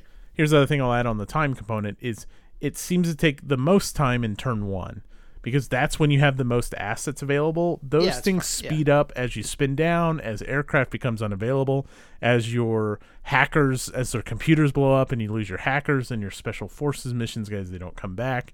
And so you start dwindling those resources, and it is a game of managing those resources, managing cruise missiles, and I'll get there, but it gets quicker. Yeah. And one other thing I wanted to add about the air system, in Supplement 2, there's a completely alternate new air system that I have not played at all, so I can't comment on it at all, but there is a third alternative there as well. I think one of the things I like most about Next War, when we're not talking about more abstract, why I like this game, what do I feel when I play this game, is you start the game, you're the Chinese, you have all the aircraft, you've won air superiority against the Vietnamese because they have 8 planes and you're sending like 20. Yeah. You have all the strikes available to you in the world. You can do 10 missile strikes. And in the Vietnam, you get to do on the first turn, you get to do special forces missions, and then you get to do special forces missions again. Yeah. What I like is this game is, I don't know if it's threat assessment or priority assessment. It's you have so many decisions of where you can commit your resources. Are you going to commit them to help your ground push, or are you going to start throwing resources at making their air defense and detection methods less useful? Are you going to start hitting, like bases? Are you going to drop nukes? The priority assessment and the target assessment in this game is just like fascinating. Yeah. I think what I like most about the system is it is 100% not a World War II game with modern units. Yes. It's completely separate. I mean, the mobility, like on if your elite units are going to move 3 times on a single turn. The mobility is high.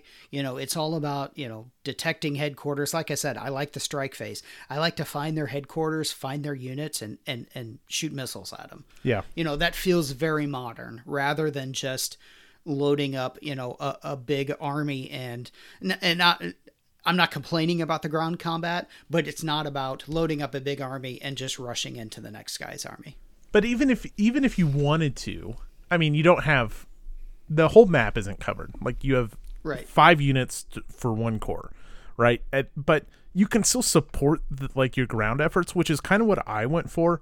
I was striking his HQs, his artillery, to hopefully give my ground units the chance, because I knew I was losing the air game. On the counterpoint, Don, every chance he had a strike, again, he could strike my SAMs or my anti-air, take down or your my tracks. detection. He was it's interesting that I think different players assess different priorities. Yeah. And it allows you that wiggle room. Like it's kind of like, and these two games are not comparable at all, but we talked about NATO Air Commander a couple months ago. And when you're attacking the tracks, you're attacking their overall defense systems. That's something that you need to do in this game. Yep. Because you're playing the long game. I mean, if you're just going to play one turn, it's not worth it. But if you're planning on playing a long game, you need to do that. I'm trying to. I don't know, what else there is to say about. What else do you have to say about Next War, Rich? So not about Next War, but specifically Vietnam. The jungle really does make a difference. It makes it feel very different, especially if you're coming from something like Poland. I mean, Poland, wide open, lots of mobility, not Vietnam. You're going to stick to the roads. You're going to have a hard time if a guy's got what are the fortresses called? They're not called fortresses. The command outposts? Yeah, the command outpost. If a guy has a nice defensible unit with a command outpost at one of those jungle crossroads up north, that's a tough nut to crack. Yeah. It's not only a defensive units attacking in are halved, mechanized and motorized, are halved, but it also, depending on what if they're not on a road, they're not detected, meaning you can't strike in and run. You try to knock them out before it even matters. I don't know if I have anything Vietnam. I do like that there's 2 fronts, or 2 approaching Chinese forces, and then it's I started in the first time I played it when I was doing the tactical surprise. I started them way out on the border. And then Don airdropped south of Hanoi immediately. And I was like, because I had nothing down there. So I started scrambling back to Hanoi. And that's then when I played the that's build, where the 101st Airborne helps out. You drop them in there. And I started running back. So the next time I said, I was like, all right, I'm going to be a little conservative, and I think I'll leave this corps in Hanoi. Yeah. So I do like that you have the Chinese advancing on 2 fronts, and then from a ground unit perspective, the map isn't overpopulated anywhere near it. It's not a very counter dense. I mean, there's tons of aircraft. Yeah, an entire formation of which there are. Well, I mean, the South Vietnamese have their sort of defense zones, and they've got Hanoi guys, and they've got 2 or 3 Army formations, but each of those formations is going to have 4, maybe 5 counters. So they're going to have some artillery and maybe 3 infantry units. Right. Maybe one of those will be mech or something like that. And then some of the guys have armor, but there's not that much armor in the game. Nope. And I don't know what else. You have helicopters and all kinds of cool planes. Oh, you can shop for cool stuff.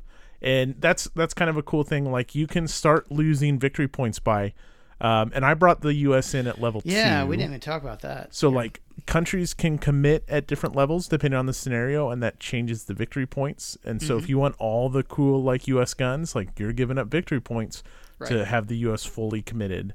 And then you can also, then not only are you doing that, you can buy Wild Weasels, or you can buy upgraded planes. Yeah. You can say, hey, these F-15s just turned into F-35s. Right. You can buy victory points like combat effectiveness for the U.S. To like basically negate some of the surprise factor, things like that. So there is this cool like kind of opening game of cool tech, which I like. It's a fun little thing. Yeah. Which obviously is a much bigger deal if you're playing the advanced air game. But some of that comes into play even on standard. Yes. Yes, it does. Yeah. So your helicopters are on map. For the planes, for the most part, are not on map. They go in kind of a holding box, but then if they do close air support, show where they're working. But the helicopters, have to operate from air bases, and so you have to take air bases and have places. They do have a range, like the guys, the Chinese guys that come in from the far left hand side of the map. There's often a turn or two where their helicopter can't really support them because he's too far away. Supply is kind of a fixed thing. If you're talking about the advanced game, I like the supply rules a lot. I think it adds a nice little puzzle because you will reach a point where you need forward supply, especially if you're the attacker. And those are just juicy targets waiting to be striked or killed. Yeah. But they have to be identified first. That's true. And so I like that component as well. I think if I summarize like just my overall thoughts are real quick, combat resolution. I love all the modifiers, the combat shifts. I love meaty combats. Yeah. And there are so many DRMs, and then first you start with combat shifts. Oh, man, one of the coolest things they've done is the randomized CRT. It's not completely random, but it's not linear, right? It's not linear. So you may roll a 3 on a really good column, and the 3 may be a take 1 loss, they take 3 losses. Yeah. Well, the 4 may be you take no losses and they take 3 losses. Yeah. Or 2 losses and they retreat or something. So you may get like a really good column, but that doesn't mean you're not going to take any results. And it's just another little like randomness because it's war. And the other little thing that I like about Next War, and this is one of my favorite all-time things, is that say I've got 5-4. So every wargamer knows that's 1-1. But it's better than 1-1. So instead of being a column over, I'm still in the 1-1 column, but I get to take that extra 1 as a DRM. Mm-hmm. I love that. I think that's great. The manipulation of the CRT in the columns is top notch in Next War. And there's chits for DRMs in there as well, so you can mark them on your CRT, which I love. I love that as well. Should we? Anything else you want to add, or is it time? So, I mean, it's not a negative. The only negative that I would say to this game, honestly, is just because this setting is not as interesting to me as some of the other ones. I mean, I look at, when you look at the newspaper, Taiwan looks like it could happen at any time. India, Pakistan looks like it could happen at any time. This one feels like more of a, hey, this would make a cool game, but I don't necessarily see this happening. It's not that I'm waiting for a war to happen so I can play it out on a map, but for some reason this one, the setting itself is not as interesting to me as some of the others. Yeah, I guess usually we talk about negatives. The biggest negative of Next War is the time, right? And things get faster the more the more you play, the faster it gets. But if we knock it for other games, I have to knock it here. We played from 10 to 6, and we got through a turn. Yeah, and there are no short scenarios. I mean, there's really only 3 scenarios for standard and 3 for advanced, if I'm correct. Although I think Mitch did throw in like a silver bayonet or something just to be silly. Gambin too. But what it was, yeah. But for the most part, it's just And the only difference in the scenarios is how much stuff the defender is going to get at the beginning. Well, in the advanced game. In the standard game, they are more focused, and you can play those much quicker, but I want the full experience. Yeah. And even playing by myself after coming off fresh off Historic Fest, it was still just taking me forever. Yeah. I do wish, and I told Mitch this, there needs to be a fast forward. Either, hey, here's what may happen if, like, I want day 3. Like, everyone shot their wad. This is how far the PRC have advanced. Now it's time for, like, okay, here's where the PRC has drawn their lines. Now here comes the U.S. Because if it takes you 12 hours to get to the U.S. finally arriving in force, like, you always have to go through those 12 hours. So whether it's randomized, whether you provide 12 tables, here's what happens in the air game, here's what happens on the tracks, here's what happens at sea, here's what happens at yada, yada, yada, and now you fast forwarded 3 turns. I just want that option. It's not like a deal breaker. I mean, you could have a scenario where China has conquered North Vietnam and the Allies are basically seeking to, relieve it at this point. Well, that's kind of what you're doing. Yeah. Here's the invasion, here's how far because that's how the game is.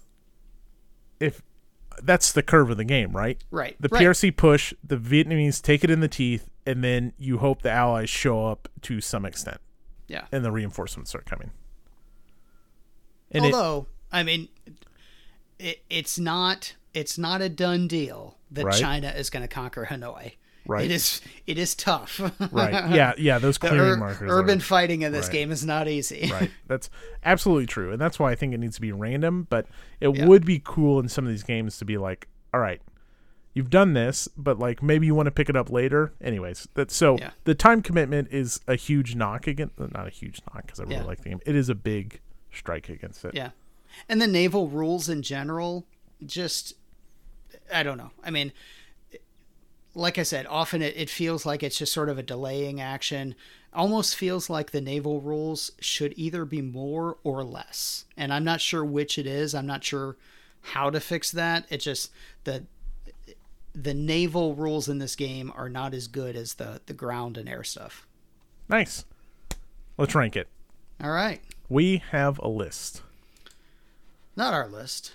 We're just the custodians. That's right. We are merely the sculptors, we're the pressure washers. When you haven't washed your deck for 30 years, we come in and spray down your list, and it reveals, oh my gosh, look at this list under here. And so it's a list of every war game ever made, ranked from best to worst. And we're going to rank Next War Vietnam. Every war game ever, from the U.S. Civil War to Zeppelin Raider. Yeah, everything in between, U to Z. All right, so we have a starting point, obviously. We have Next War India-Pakistan on this list at number 7. Yeah. And then, if you want to get cheeky about it, the next hypothetical game we have, I believe, is Ardennes 2024 at 39. And I'll be bold, and I'll say this is somewhere in between Next War India-Pakistan and Ardennes 2024. Now, do we want to take a few minutes and decide if this is better than Ardennes 2024? It's better. But it's, you know what, Rich? It is, you can disagree with me. It is not better than Next War India-Pakistan. No, I agree with you. And I think it's for the main 2 reasons are, for me, historical intrigue, if you want to call it that. India-Pakistan seems more likely than China-Vietnam.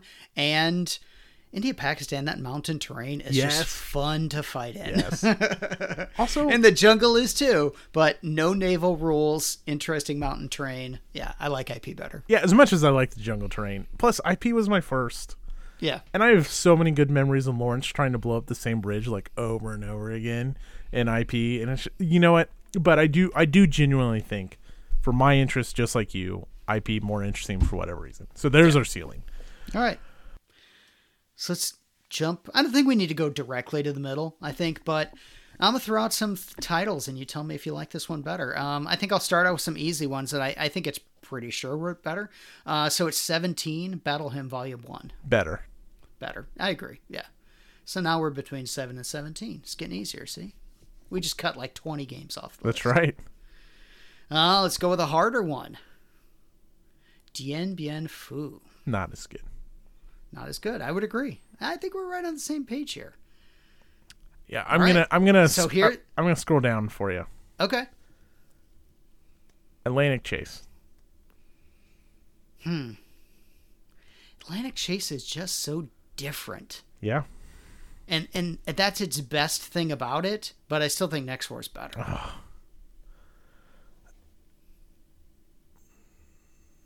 I think the best war is better. The best Next War is better than Atlantic Chase. Yeah, I see what you're saying. Yeah. And there's still a lot of Next War out there. Right. Okay. So you like Atlantic Chase better than Vietnam? Next War Vietnam? They're close. If not, it's around the area. Yeah. The problem is I think we have Atlantic Chase ranked too low. Yeah, that could be. Because let's go up. Holland 44 versus Next War Vietnam. Those are probably more comparable just because Atlantic Chase is unique. Holland 44 is more of a standard war game. Next War Vietnam. Yeah, see, that's where we run into the problem because Atlantic Chase is below Holland 44. Yeah, I also think Atlantic Chase is better than Holland 44. I think we have a rematch coming up. Yeah, that'll happen. So Thunder in the Ozarks, somewhat of a standard game. I mean, it's a chit pull. It's interesting. I think Next War Vietnam. Yeah. Nevsky, another very unique game. Now, this one's harder to compare to Next War. Thunder in the Ozarks, Holland 44, easier to compare to Next War than Nevsky is. Oh, man. Thunder in the Ozarks, though. Thunder in the Ozarks is chit pull.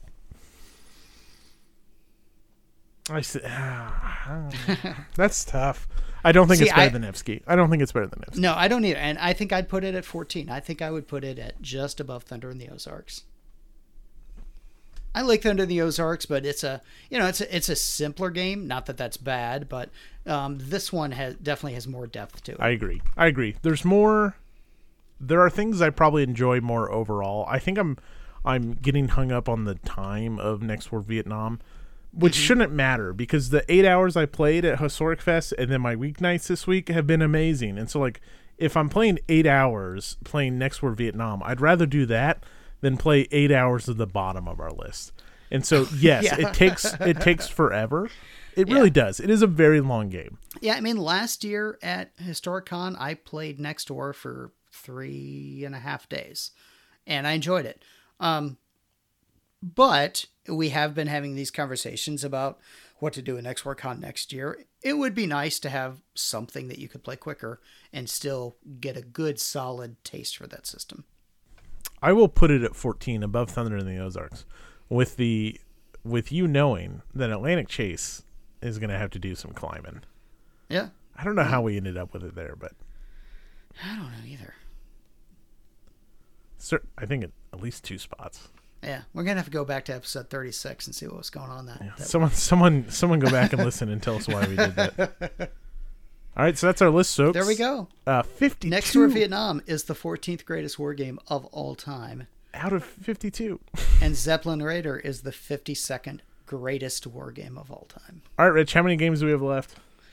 Well, we got a choice. We can either do 52 more, or we can stop when we have both played every game that we own. All right. We're making progress somehow. Something like that. It keeps didn't we growing. Just each buy like 8 games? Yeah, and I think last time we did this, we were at like 49 or something. Yeah. Do all my new magazine games that I just bought count? Yes. Yeah. Well, yeah, because we're going to play. We're going to have to play Red River. That's right. Well, You know what? Red River is going up for September's game because I think we could play it. Okay, perfect. So speaking of Red River and Reds. Look at that. It's thematic. It's the what? Excuse me. It's thematic. Oh, yes, thematic. I heard that as something else. So what Rich is talking about, what I am talking about, is voting and picking our game for September. We have a Patreon. If you subscribe at any level, we're going to put up a poll as soon as this episode goes live, probably be Saturday afternoon. And you get to vote. And there will be 5 to 32 games for you to choose from. There will never be 32. There will probably be like 5 to 8 games that you get to choose from that are chosen by Rich and I. So like you get to vote, but we're not going to pick things we don't want to play unless you like really convince us. So anyways, we're going to throw up a couple games. And how it works is we stump for 2 of them that we want to play most. And then there's some other backups. All right. So do you have September's nomination for you, Rich? I did. I just changed it 2 seconds ago. This is the year of naval wargaming, and Red River is a naval war game because it has a river in it. So I'm stumping for Red River. If Red River gets, first off, I'm going to vote for Red River. I've always wanted to play it. If we do Red River, you need to go find, I think it's in book 2, whichever Shelby Foote book you need to check out and just read the short section on the Red River campaign. Like, okay, sure. Yeah, boats, I got that on my shelf. So the perfect. boat gets stuck, like the River Runner gets stuck, and like the Confederates are taking pot shots at it, and it just like keeps getting stuck, and it's just a cluster. There's a Red River book called the Red River Campaign, something from beginning to end. Like, it's not cluster F from beginning to end, but it might as well be. That's longer, or you can just read Shelby Foote's little synopsis on it. All right. Perfect. And because it's a magazine game, I'm assuming there's going to be an article about it in there as well. Yeah, but it was probably written in the early 80s, and, well, we know the problems with that. Okay, I'll do Brotherhood and Unity. I'm not, like, I'd rather it be the Red River campaign from the magazine, but I also think, like, here's a cool opportunity to talk about a 3-player game. We don't have Maria on the list. We don't have a lot of, like, multiplayer games. And also, our list is very heavy. We like heavy war games, Rich.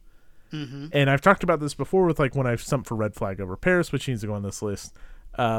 It's just nice to get lighter games in. And, like, if we picked this, I bet we could hop on the Discord and find 2 other schmucks and play this one night a week, and just, like, you're done in like 2 hours, 2.5 hours about it. Especially if everyone knows the rules, then you're done in no time. So it'd be a cool game that I think we could get a lot of play in over the next month. But if everyone voted for Red River campaign, then I also want to be upset. All right, schmucks, let's play. You're not schmucks, everyone. We love you. And actually, I shouldn't say that, because I do generally, like, love our interactions with all the people we interact with. Whether you are a Patreon or not, we do appreciate your support of the show. But if you are a Patreon, you can go and vote. All right. You want to do other stuff? Other stuff, yeah. We got a GMT update. We have a GMT update. Let me pull up. I wouldn't say it was a GMT update that necessarily blew me away, but there was an update. Yeah, there was. And did you see an update from the designer of Next War today on Twitter? Yes, the Supplement 3. Yeah. Yeah, I saw that. I've been waiting for that. Yeah, in fact, so I already own Next War Poland. Right. Same. Correct me if I'm wrong. I'll see him. We're going on a bike ride tomorrow morning. But I think, so Poland 2.0 is coming out, but I think if you get Supplement 3 and you have Poland, you've got Poland 2.0. So that's my understanding. I'm sure if we're wrong, we'll hear about it. But that's my understanding as well. Yeah. So Poland 2.0 and Supplement 3 coming out. Hey, speaking of India, Pakistan. I think Taiwan's going to get a reprint too. Speaking of India, Pakistan, the winner of Next War Con got an instant copy of India, Pakistan. Yeah. Which, good luck finding that. I know. All right, let's do the update. So this came out just over a week ago. New P500s? Seems like that's always the first thing I look at. Yeah, right. Yep. Okay, so we had a new American Revolution tri-pack. I love the first tri-pack. So Monmouth, Germantown, and Newtown.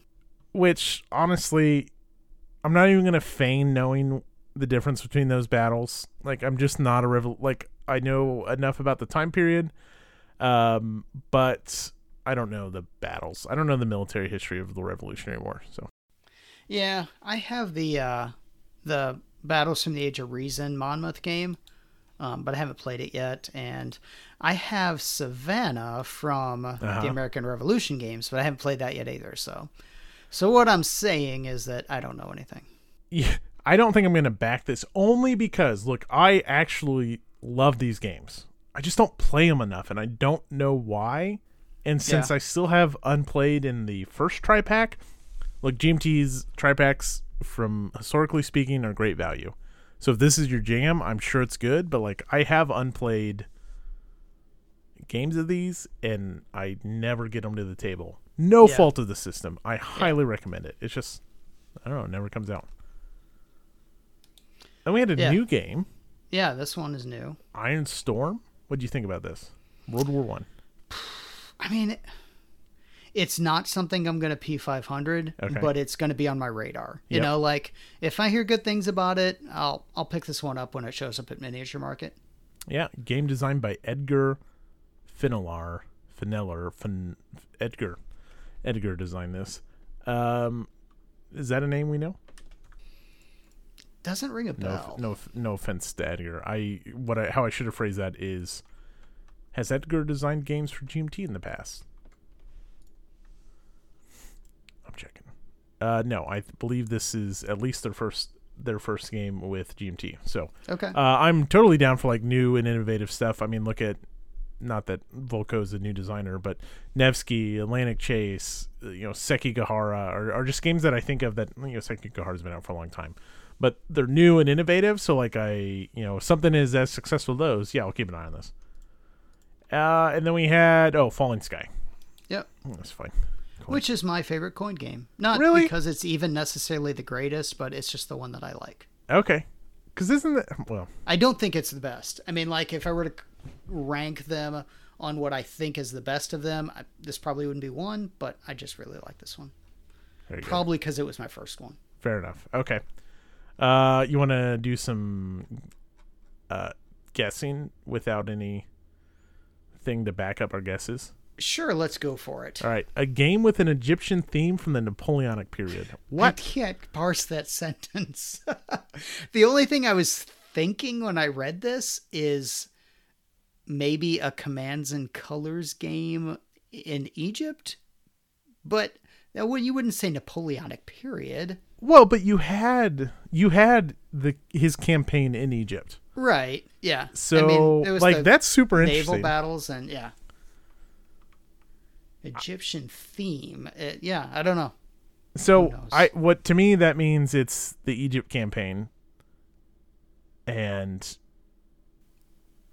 Which I don't know much about Napoleonics in general, specific, and even less about the Egyptian campaign. I do know that obviously there were some big naval battles there. So yeah, well, it was or it's a swerve, and this is a Euro game, and it's about discovering the Rosetta Stone. oh, who knows? Probably idea. not that. I like probably your not. idea. Yeah. All right. A new smaller box game for the GBACW players. Rich, is this when we finally get to play GBACW? Well, no, I'll probably get to play it when I play the game that's on my shelf here, but sure. I mean, it depends on what battle it is. Maybe it's going to be, maybe it's what? So obviously Shiloh, I've already got. What would get me going on a smaller? Well, the Battle of St. Louis. There we go. How about the Red River campaign? Yeah, there we go. I'd take that one too. A modern tactical battle game with a combined arms emphasis. All right. Just talked about Red Platoon and the Outpost. That would be something. I don't know. I feel like it's really hard. Combined arms, though. Well, combined arms may just mean tactical, and then you factor in air support. Because if you're talking modern, air has to be an element to the tactical game. Yeah. My problem with this is and I've toyed around with, I think the Red Platoon, the Cop Keating is such an interesting story that it would make an interesting game. But who wants to play, especially when you're in tactical? I don't know. Do people really want to play as any, and I'm going to, put quotations around it, the bad guys in any modern tactical scenario? Saying, yeah. Not that it won't have interesting choices, but you almost think it would have to be hypothetical though, because there's not a whole lot of modern wars that are fought with a lot of combined arms. I think. Well, yeah, I mean, you gotta, obviously, there's a big one going on right now that I don't think they're touching. Right, but you know what I mean. Well, I mean, who's to say it's not Iraq or Afghanistan, which I'd be super interested in. It's just still one person is going to be left playing. I mean, it's the same issue with. I mean, you could do Afghanistan, and you could make rules for insurgency and everything. But I mean, if you did Iraq or something, I mean that if there were no battles that would be interesting to both players. I mean, much less having one guy play the quote bad guys, but well, you don't have to do. I mean, even just small engagements. I mean, when you read about, once you go read the 2 books, and then if you read, I read some other book that was about some special forces guys that got stuck on the top of a mountain. Like, the interesting thing that I think you could do with modern when you're talking tactical is you're dealing on, for the U.S. forces, you're doing like such a small scale that, let's just say you're doing Afghanistan, like you may have 12 guys against 50 Afghanis or something like that. And so I do think it like does change the scale. Like, you're not dealing with big old stacks in ASL or something like that in this. So it's like really zoomed in.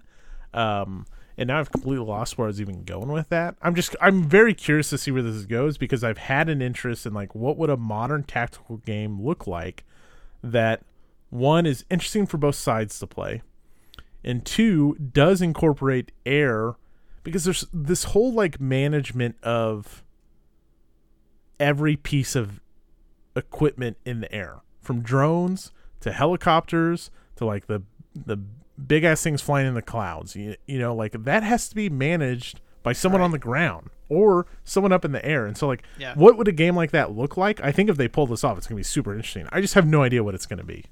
Oh, speaking of which, last weekend, Mitch was showing me some stuff from ATS Modern. Yeah, which looked pretty cool as well. But well, I'm curious. Told him I'd play that with him, since I like ATS. I've enjoyed playing it. I'm not gonna trade ASL for it. Sure, right. So, but there is no ASL Modern, so. Well, I don't know. I guess I should ask Mitch what he thinks about the modern stuff with ATS. Anyways, I'm not sure he's played it yet. He was showing it to me, and I know there was stuff like, like rate of fire in ASL. He was showing me some vehicle or something that had a rate of fire of 113, and you have to like, you roll the shots 10 at a time or something like that. It's crazy. Weird. Yeah. So all that to say, modern tactical battle game with combined arms emphasis. That also just made me tanks as well. But then you go back to your question, like, how many tank battles? Right. Anyways, okay. I guess we'll see what it is. And then finally, a new game in the Levian campaign series. Sure. Not to say I'm not excited about it, but we know there's a big queue and 30 out there or something like that. So which one? I don't know. Just expect it at this point. Yeah. All right. All the more reason to have Levian Campaign Fest next year in KC. That's right. Okay, real quick, I just wanted to, and this isn't like a gotcha news. I think this is just a sign of where things are going. So Randy from Legion Games had a update on Most Glorious Chance, or whatever that solo naval game is we talked about at the beginning of the year. Looking forward to that. I think it's going to be delayed, but he had a closing remark that said, the not so good news is that with price increases and everything, and I mean everything, we'll have to reassess the price of the game. I just got a price quote for our next box, Skyhawk, and I'm still recovering from sticker shock. And so I think the point is they are reassessing what their CPO, their P250 system basically, and what that means for prices. I don't think this is shocking to anyone, but it is kind of an interesting, like, when are we going to feel the ripples of the highest inflation in 40 years in our wargaming hobby? And I know that games have gotten to be more and more expensive, especially from Compass and GMT and MMP's bigger games. Those all sting.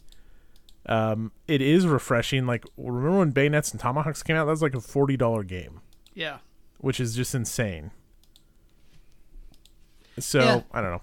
I think the only problem, and I totally get it, is that because so many things are P500 and in Kickstarter and pre-order and all that stuff, I mean, there's a lot of people that have already paid for something that they haven't gotten yet. Right. So when inflation cranks everything up, in that meantime, it's going to create a problem, one side or the other. So who knows when it will come, and maybe I'm completely wrong.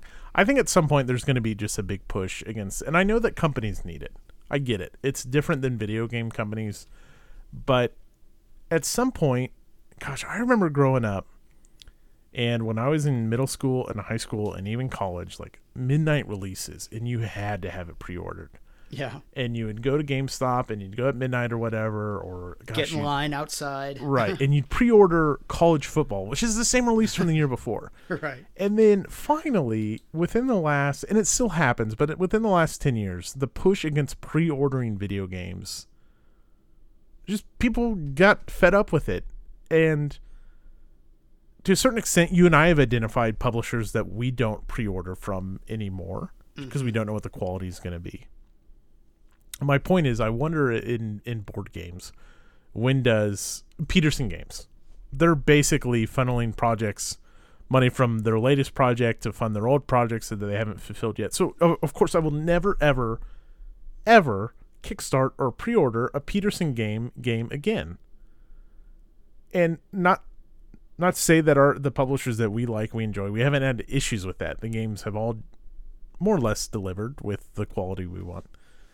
But I think there will be a time when people stop with board games, because it is kind of ridiculous that if a game comes to you and it's crappy quality, you're going to stop pre-ordering that crap. You're going to wait to see what what people think of the game. And if things get more and more expensive, then that's less stuff I'm going to pre-order until I wait to know that the game is absolutely a home run. Now, obviously, that's different with tried and true things. You know, if a Simonich game is coming out, or a Dean Essick game is coming out, or a Volko, Mitch, name our favorite designer. Sure, yeah, I'm going to support that just so it sees the light of day. But at some point, I think board game publishers, just as a whole, are just going to have to get away from, I don't know. That's just my thought. Yeah, I might be speaking from place of ignorance, but I think part of it is it sort of creates a vicious cycle too, because once they have the money, there's an expectation of time to delivery, and they might rush stuff to get stuff out on time because they already have your money, and it just gets ugly along the way. Yeah. Well, I just thought it was interesting. I haven't had my finger on the pulse so much over the last 3 months, but just this week, just seen one war game publisher that I keep an eye on. I love Legion war games. They don't churn out as much as, kind of the big three do, but when they do churn something out, it's generally a very good game. That's kind of the first I've seen where they've at least indicated some kind of price increase coming due to the rising cost of everything. We'll wait to see, and that's not a sure thing. Listen to the quote I said. But it's at least something they're considering, that they may have to adjust either their CPO model or prices or whatever changes they make. There may be some changes in store. Speaking of Legion, did you pre-order Kim Kanger's new game? I did not. I haven't pre-ordered anything recently. As I just talked about how we need to shift away from that, you bet I did. I had signed up for the CPO for that a long time ago. Yeah. And Legion's CPO is way different. Will not be at Miniature Market though, so it won't be as easy to pick it up later. Yeah, but I can get it from them, assuming they don't sell out. Right. All right, you got anything else? No, there's no hockey to talk about. No hockey talk. So instead, we'll shout out to one of our wonderful Patreons, and we'll shout out Michael Sundberg. So thank you for being a supporter, Michael. If you want to be a supporter, check out our show, patreon.com, or check out our Patreon, patreon.com/historytable. Join our Discord, where you can join tournaments or talk about beer or Historic Fest feedback, or just hang out and pop into a PAX Premier game. There will be a link to the Discord down in the show notes. Talk about all kinds of things. We have a website. I've got a Twitter. Rich has got a Twitter. Rich, what's your Twitter? Trappier Jr. That's me. Yeah, and I'm at History Table Pod. All right. We'll get the poll up. We'll get the episode out, and we'll be back in September. No more 3-month waits. All right. No more babies. No promises on that front. Not this month. Yeah. No more babies in September. Yeah. All right. Thanks, everyone. Good night. Thanks.